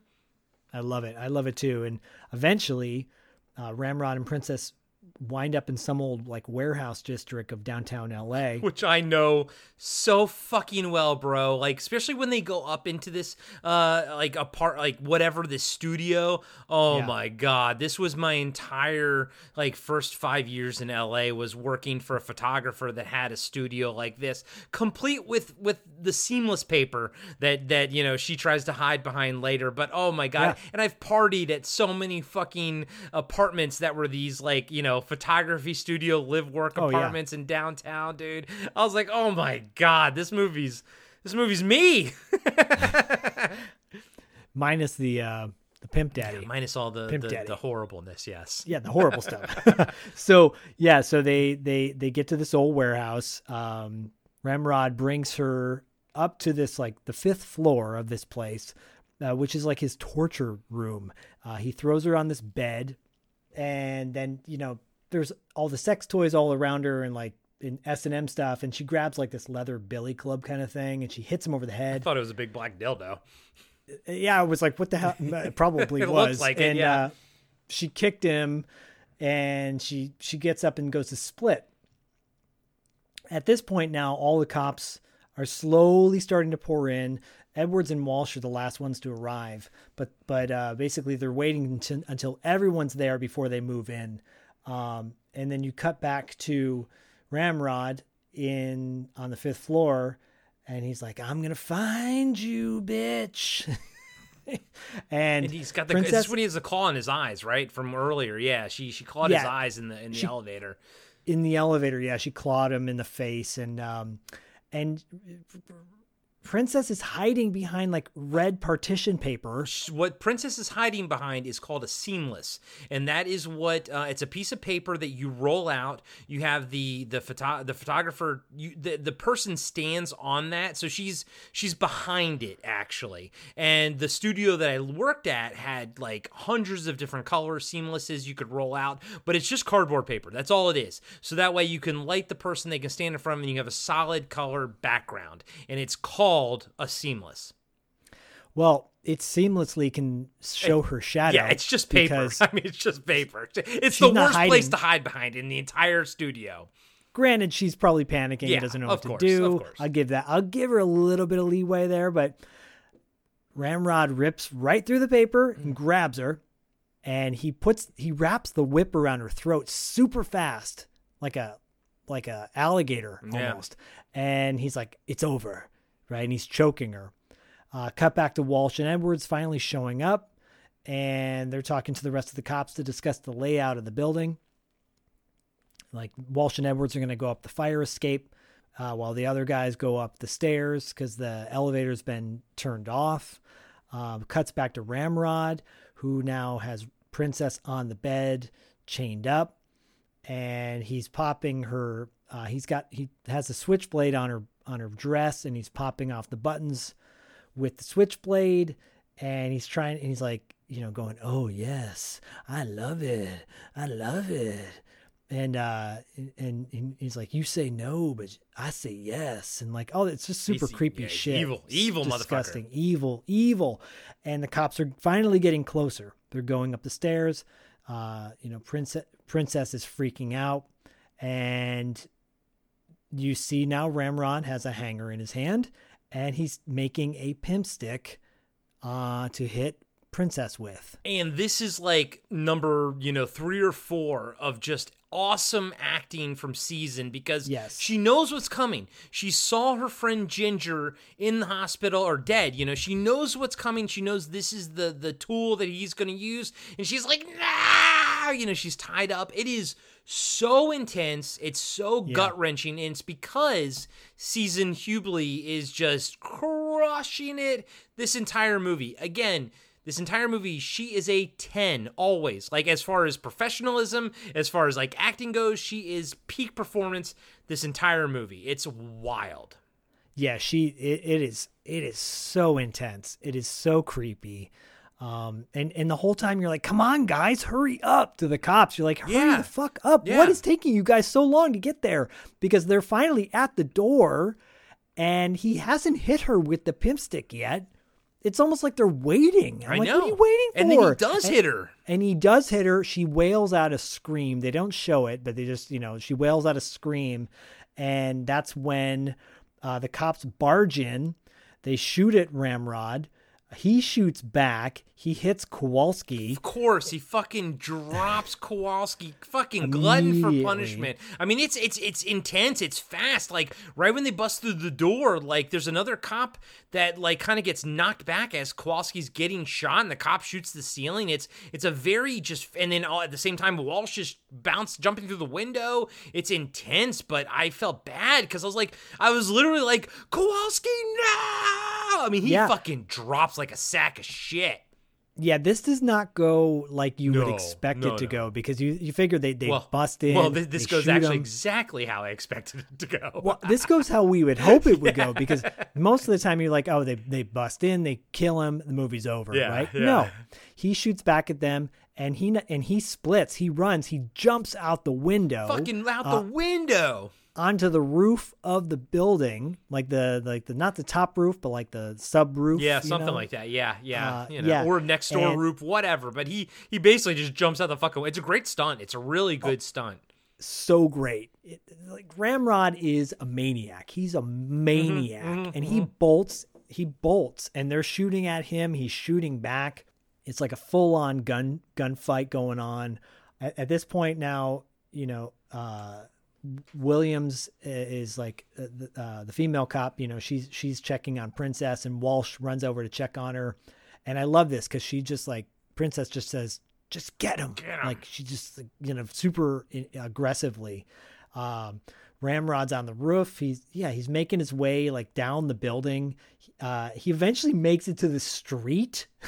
And I'm like, this guy has 9 fucking lives. A van is driving down the street. He flags it down. He doesn't pull the guy out of the van. He like moves the guy over. Edwards runs out to stop him. He gets shot. Yeah. And Ramrod takes off in the van, suddenly stops, throws the guy out of the driver out of the car. That driver's down on the ground. Walsh runs out after him, gets in his car and follows. Tracksuit checks on Edwards, who's been shot. Edwards isn't dead. He's like shot in the leg or something. Yeah, no one's dead yet. Yeah, even Kowalski isn't dead, which is good. Yeah, and Walsh is driving, chasing after Ramrod. Ramrod thinks he loses Walsh in like an underpass of like a train. It's all the train tracks in downtown LA. And this is still like East LA. This is exactly where they're supposed to be. This is what I love about this movie as someone who's lived down in this area. I'm like, oh, they are shooting in all the places they are actually supposed to be. That's one thing I love about this fucking movie. Yeah, it's super cool. It's literally Boyle Heights district, Mm-hmm.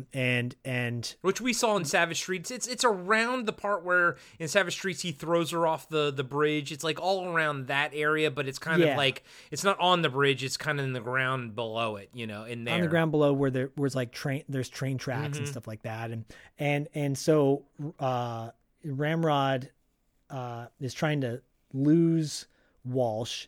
But he keeps getting away from Walsh. Yeah. He like drives around a corner. Walsh doesn't see him. He drives out the other side of this like concrete pillar. Walsh has to kind of like hang a bitch to grab him. Yeah, I mean, fucking Ramrod's he's doing pretty good as driving it. He sure is, and except for this point, because he thinks he got away, and he's like he looks behind him to see where Walsh is, doesn't see where he's going, and he drives into like this big concrete overhang, and it literally starts to rip the top of the van off. Yeah. It would have ripped his head off if he hadn't ducked under the seat, right? Instinctively, it's one of those scenarios where if the character didn't literally duck, he would have been killed right there. His head would have just been, so he ducks, he gets under the seat. He miraculously jumps out of the van, like fully alert and ready to rock. Like immediately. He must be super high on cocaine. Yeah, it's almost like when he got out of the clutches of Kowalski and Mendez. Like, it's so quick. Like, he's on his feet. I'm it, guys. Yeah. Cocaine. Cocaine, baby. And he just instantly recovers. He shoots at Walsh. He hits Walsh in the arm. Runs off. Walsh recovers. He's still in his car. Yeah. He drives after him. Ramrod like runs now. He's like, again, they're in the same like train track area. There's like a fenced off part of the. It's the same part of town as literally the climax of Savage Streets, where she tracks him down to that warehouse. Or remember that was their gang hangout, was that that warehouse area. It's like that. It's all down in that area. The fashion district, the sock district and shit. The toy district and shit. Yeah, and like Ramrod runs behind like a fenced off. Runs behind a fence that it's like also boarded up as well. And he's hiding, behind like tires or some shit. And Walsh just barrels through the fence with his car after Ramrod. And I love this. He crashes through the fence. Ramrod hops on top of the car. He's now on top of the car. Another bad stuntman, by the way. On top. Yeah. And Walsh drives him off, kind of swerves the car so he falls off the car. And I like when Ramrod falls off the car, he fires off a shot. Like, it's not a shot like on purpose. It's it's by mistake but I like that. I like when you see stuff like that, like as he's rolling off the hood, he fires off a shot because of course he's holding on to the gun. He's going to pull the trigger. Yeah. I like that. I like it. It's ugly. It's messy. That's life, That's what I love about this movie, dude. It's so messy and ugly, and I love this. I love this sequence here because after he knocks him off, Walsh drives the car up. Ramrod's now backed up against a wall. Yeah. Walsh drives the car right up to his face. Like, and he's stuck. pinning. Yeah, he's kind of pinning him. He can't move. Like the left side of him is kind of pinned. Yeah, he's all pinned. Yeah, he can't move at all, really. And I love this now because Walsh kicks the windshield out of his car. Yeah. And he's got a gun pointed right on Ramrod. And Ramrod, like, they first show Ramrod's face, like looking super freaked out and scared. And then they cut back to Walsh's face looking super intense. And Walsh just pulls the trigger and puts a bullet right between his head. Yeah. Yeah. And you know, the special effects are kind of cheesy. It's like more of a mark on his head, but it doesn't matter. It's like, you know, he blew his brains out. Well, and just to salvage Walsh's character, Ramrod was grabbing for his gun and he was kind of like sort of like sneakily pulling it up. But the whole time I'm like, Ramrod, like he's literally like Walsh is just sitting there with the gun aimed right at his head. You know what I mean? I'm like, Ramrod, what are you doing? He's got you dead to rights. But, you know, Ramrod pulls his gun and then boom, Walsh just plugs him twice. And I like that. He doesn't plug him once, he plugs him twice. That's what I love. Yep. To make sure he's dead. You got to make sure, baby. You got to. And what's cool about this moment is after he shoots him, Walsh like puts his arms out almost like asking for mercy. Like you know, he puts it's like he does like this almost like angel type pose, you know, like he's just asking for forgiveness in a sense after what he just did. And that's pretty much the movie. After that, it's now cut to daylight, the aftermath. Walsh is in the back of a squad car. He's been brought over to the main kind of location of where all the cops are at. He's got like a bloody rag on his arm, and he sees the bunny that Princess had got for her daughter. He picks it up to bring it to Princess, and he walks over to a stretcher, and Kowalski is being stretched away. He's not dead. And he asks if he's going to make it. And but I like that the only response is Mendez saying, if he doesn't, I'm going to kill him. Yeah, if he doesn't, I'm going to kill him. And then from there, he walks over. This is great. It's such a great wrap up too, where they wrap everything up. From there, he walks over to Princess, who's also alive. She's on a stretcher, and he gives her the bunny. And I love this. He gives her the bunny, and she's like, it's covered in blood, like this, you know? And he goes, I'll get you another one. And she goes, I don't know why you do it. She goes, you're never going to change the streets, Walsh. And then Walsh just gets up. Princess gets carted away in the ambulance, and the credits start to roll. And as the camera pans away, you see Walsh getting brought over to an ambulance as well and getting in the ambulance. And cue Wings Hauser. The onslaught, baby. Yeah. Bang, bang. Yeah. Dude. Fucking. And that is Vice Squad. Fucking Vice Squad, bro. Fade into black. The streets come alive. Wow. Bang, bang. Thank you, Zach. Thank you for bringing this movie into my life. It was my pleasure. You know, so there are a few gaffes in this movie, right? And that is what I do think adds the charm to this film, because the story and the movie as a whole is such an intense ride that, you know, obviously it wasn't the intention of the filmmaker to have, you know, gaffes in the film, but it's weirdly, it helps it, right? It helps it to make the movie more palatable, because this movie is just so fucked up on so many levels in a good way, you know? And Wings Hauser is just delivering it. The entire cast is delivering it. I can only imagine Wings Hauser's performance was improved, you know, bouncing off of Season Hubley. Like, it's just like, she's so good that I can only assume that she made everyone else better around her, you know? And the story is awesome. It's fast-paced. It's quick. Dude, seriously, man, I highly recommend this movie to everybody. And, you know, going into this movie, I had no fucking clue what it was even about, but it was so much fun. And I mean, it's rough, it's hard, but it's fun. It's fun to watch these characters just be explored by such amazing actors, dude. And even like the side characters like Kowalski and Mendez, like I like them. And then the first time I watched the movie, I thought that tonally it was kind of weird with like Mr. Wong being all kung fu-y. But now after a second time watching it, I was like, no, you needed those moments of levity to fucking lighten shit up because man, this movie is intense. Like, intense is the best word to describe this film because that's what it is. Wings Hauser's intense. Fucking Season is intense. Fucking Walsh is intense. Dude, this movie rocks. As listeners to this show know, I love my exploitation. I love my riding the edge of darkness. And I think what this movie has, where this movie has the potential to have repeated viewings, is in the fact that it has those lighthearted moments, those silly moments, and the gaffes that were not intentional. That lightens up the mood where you go, okay, the movie like the Exterminator, where it's just dark throughout and it never lets up, and then it's over, and you're like, okay, whew, I survived that. Yeah. This is like I know I kind of want to watch this again. Because you get to a point where you're as dark as it is, it's just makeup and illusions and no one's really getting hurt. And the second time you watch it, you're like, okay, now I can really enjoy like the acting, the story, the dialogue, Gary Swanson, the diamond in the rough. He's so good. Such a good like cop actor, dude. Such a cool, like I want to see more of him. We were robbed. We were robbed by not having a better career from him. Like, yeah, because there's an alternate reality where he has a better career and they win because he's in some fucking awesome movies. But we don't have that.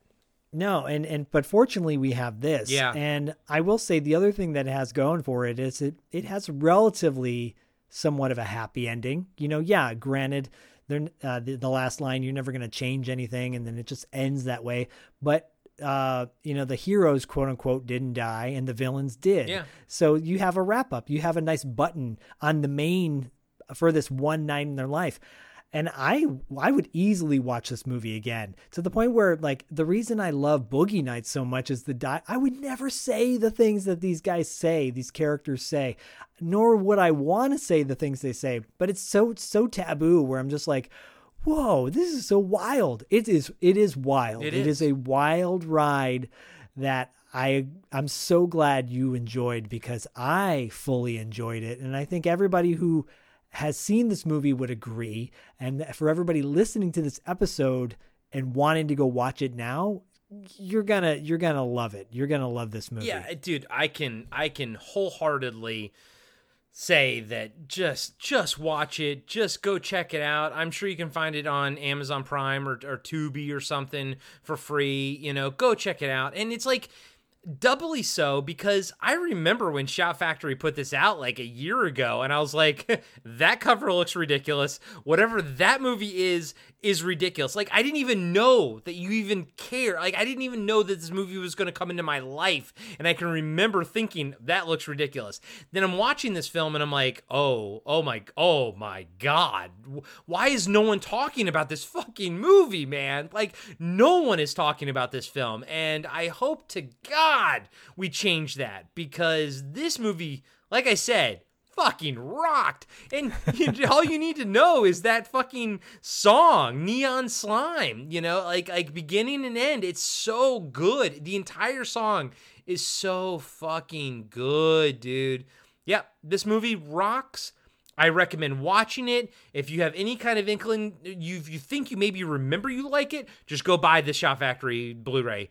It's worth it. Yeah, there's great extras on it. There's I think there's an interview with Nick Swanson. There's an interview with the director. I did not watch any of them, so I can't validate whether they're good or not, but it seems like there's a lot of extras on the content. But I will say, the picture quality, the transfer is gorgeous. And if anything, it's worth it just to check out what 1982 Hollywood looked like. It's worth it for that, just the same way that it's worth it to check out Exterminator just to see what 1981 New York looks like. And I love that we have these two movies now, dude, that take place pretty much in the same, time, and now we have it on the two different cities, and we can kind of see what they look like. This is so awesome. But that's just a side thing. The movie itself is so good. It's just so good, chock full of awesome characters, and it's so intense. I highly recommend it to everybody. I can't sing its praises highly enough. It is a fantastic fucking movie. Well, and as I said in the beginning of the episode, from this point on, you've been baptized in the river of the neon slime. Neon slime! Dude! Oh man, we're gonna rock the shit out of that fucking song. Be sure of it. So, but if you want to hear more fun conversations about movies and specifically their soundtrack and usually a song that coincides with said movie, then why don't you guys do yourself a favor and check out $2 Late Fee? Oh, thank you so much. Yeah, we $2 Late Fee. Basically, we cover a movie and a song, and then we end up interviewing an actor from that movie or performer, someone connected with it, the following episode. By the time this episode airs, we will have reviewed No Retreat, No Surrender, the 1986 martial art fun fest, which featured a song by Kevin Chalfant. Kevin Chalfant he took over for Steve Perry in Journey for a little bit, which is crazy. And Joe Satriani plays guitar on the lead song for the movie. Fun fact. It's one of his first gigs. Who's Joe Satriani? I'm not a music guy. You know. Do you know he was Surfing with an Alien was his album cover. It had Silver Surfer on it. Oh. Well. Joe Satriani is considered one of the greatest modern rock guitarist of all time. Roy. There you go. And fun fact, Kevin Chalfant is also the lead singer of a band called 707. And 707 is known for a song that they did for a 1982 movie called Megaforce. Kevin Chalfant is the lead singer for 707, who does Megaforce, the theme song to Megaforce. At some point, we're going to have to do like something Star Wars related so I can just vomit information at you like you vomit at me. I mean, look, like when I was talking to James on the watch list for the top 5, most angry captains movie, I was like, man, Zach's so much better than me at remembering shit. You are the fucking IMDb of the show. You don't even need IMDb, bro. You just fucking pull information out of your hat. Yeah, no, I'm not looking at my phone when I find out. I know. So. I'm looking at you. I see that. Yeah, I don't know. That's the way my brain works, but that's why we're perfect for each other, because we balance each other out. We do. And I wish, seriously, I wish that I didn't know that Luke's, gunner in the Snowspeeder on Empire Strikes Back's name was Dak Ratlar, but I do. I know his name is Dak Ratlar, and that's a bit of information that I will never get to use at all for the rest of my life. It'll come up. You just need the right avenue for it. And yeah, I know. Listening to your episode, I'm like, oh, captains. I know a few captains. And I kind of feel like you would have done a better job on that episode than I did. I mean, everyone's enjoyed the episode, and I had a great time talking with James. But even when I did the episode with James, I was like, I feel like Zach would have been a better choice for this than me. Well, you got to phone me in. I need to tag you in next time, buddy. Yeah. But I gave you a week off, though. I did give you a week off. Yeah, a week of going down a rabbit hole on research for Vice Squad and movies on $2 Late Fee. And I will say really quick, one of the interviews we did an interview with Jesse Cove, who is the son of Martin Cove. Martin Cove being Sensei Kreese from Cobra Kai and Karate Kid. Jesse Cove is a rising star, just like we had on our show, Summer of '84. Caleb Emery. and we said Caleb Emery's going to be one of those guys years from now. You're going to say, "Oh yeah, I remember when he did that interview for." Jesse Cove's the same way. Definitely a rising star in this business and a really, really super cool dude and a fan of film. Yeah. And just a really nice guy. So that episode is airing apart. We're doing a fun month in March called Martial Arts Madness. And just fun, like, tributes to our favorite martial art performers and bad action movies. So anyways, yeah, $2 late fee. Check us out. Always a good time. Always a good time over there. Well, thank you. And we can find you elsewhere. You have your other relationship going on with your Seinfeld podcast. Yeah, I have a relationship with Seinfeld going on right now. Yeah. Adam, our pal Adam from the Blast from Our Past podcast, him and I are doing Seinfeld, and we are on season 6. I think we just hit episode like 90 or something. It's insane. It's ridiculous. Crazy. I know. It's bonkers. But we're also like covering Curb Your Enthusiasm on the Cartwright Patreon and everything. And it's a lot of fun, dude. It's a lot of fun just going through a show that I had seen in order before, but only once. And then after that, I'd seen all in syndication out of order. So it's nice to actually put the pieces back together while I'm going through it in order. So that's a lot of fun. But as you guys know, we have a lot of fun on the Podcast After Dark Patreon page. We have a monthly show called Wrap Up After Dark that Zach and I do. It's a freeform show that Zach and I just kind of have fun talking about what we did this for the month and just kind of like, where this show's going. And it's about us, but it's also about Podcast After Dark. So we really love that show. And but our bread and butter is Interviews After Dark. And that right there is and by we, I mean Zach. You guys know. Zach's the one that handles all the interviews, and we are crushing it right now. We just put in the can Peter Jason, and we also have William Sadler coming soon. We have Sean Whalen. It is bananas. Well, we just put in the can Scott Valentine. Ah, yeah. Well, yep. We have Scott. So yeah, it's weird because we're kind of out of order of when we release them. But yes, so Scott Valentine will be coming this month, who you guys all know from Family Ties and My Demon Lover, a movie that I watched the night before we interviewed Scott Valentine, and then did not even bring it up during our interview with Scott Valentine.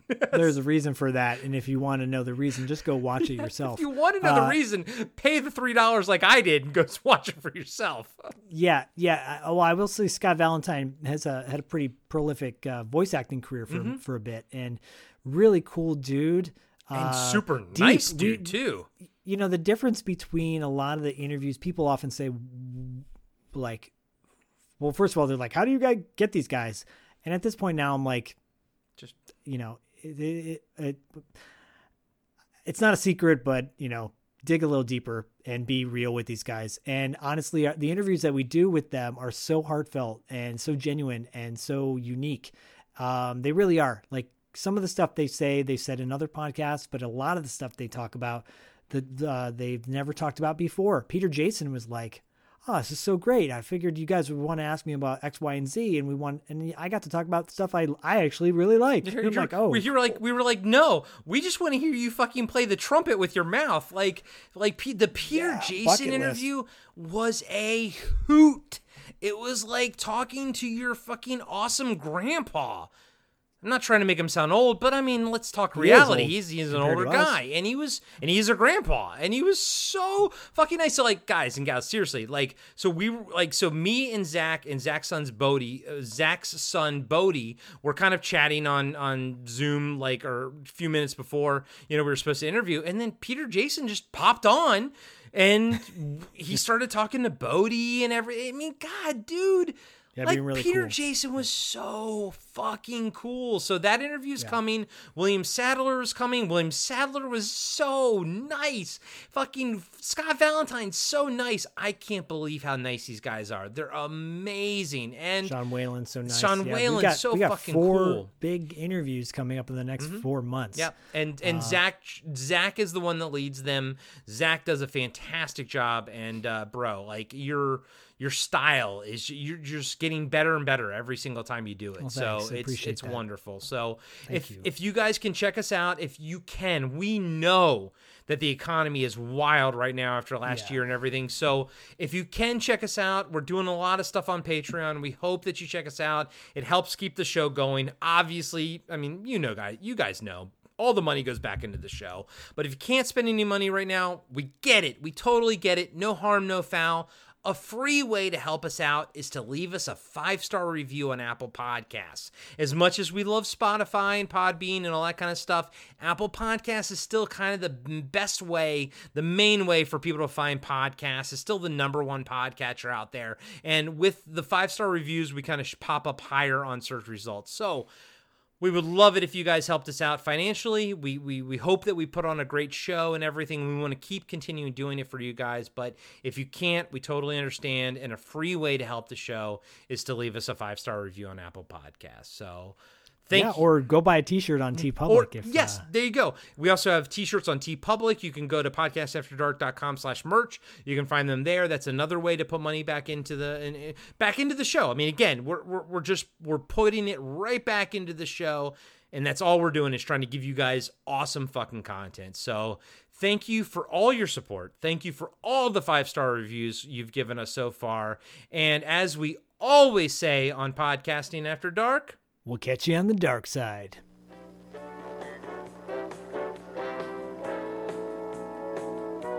Join the Podcasting After Dark Patreon community to unlock exclusive monthly content like cast interviews and a fan feedback show. Plus, you get every regular episode of Podcasting After Dark completely ad-free. You can also support the show by rating and reviewing us 5 stars on Apple Podcasts and by recommending us to your friends.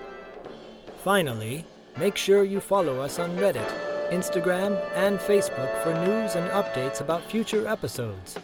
Just search for Podcasting After Dark.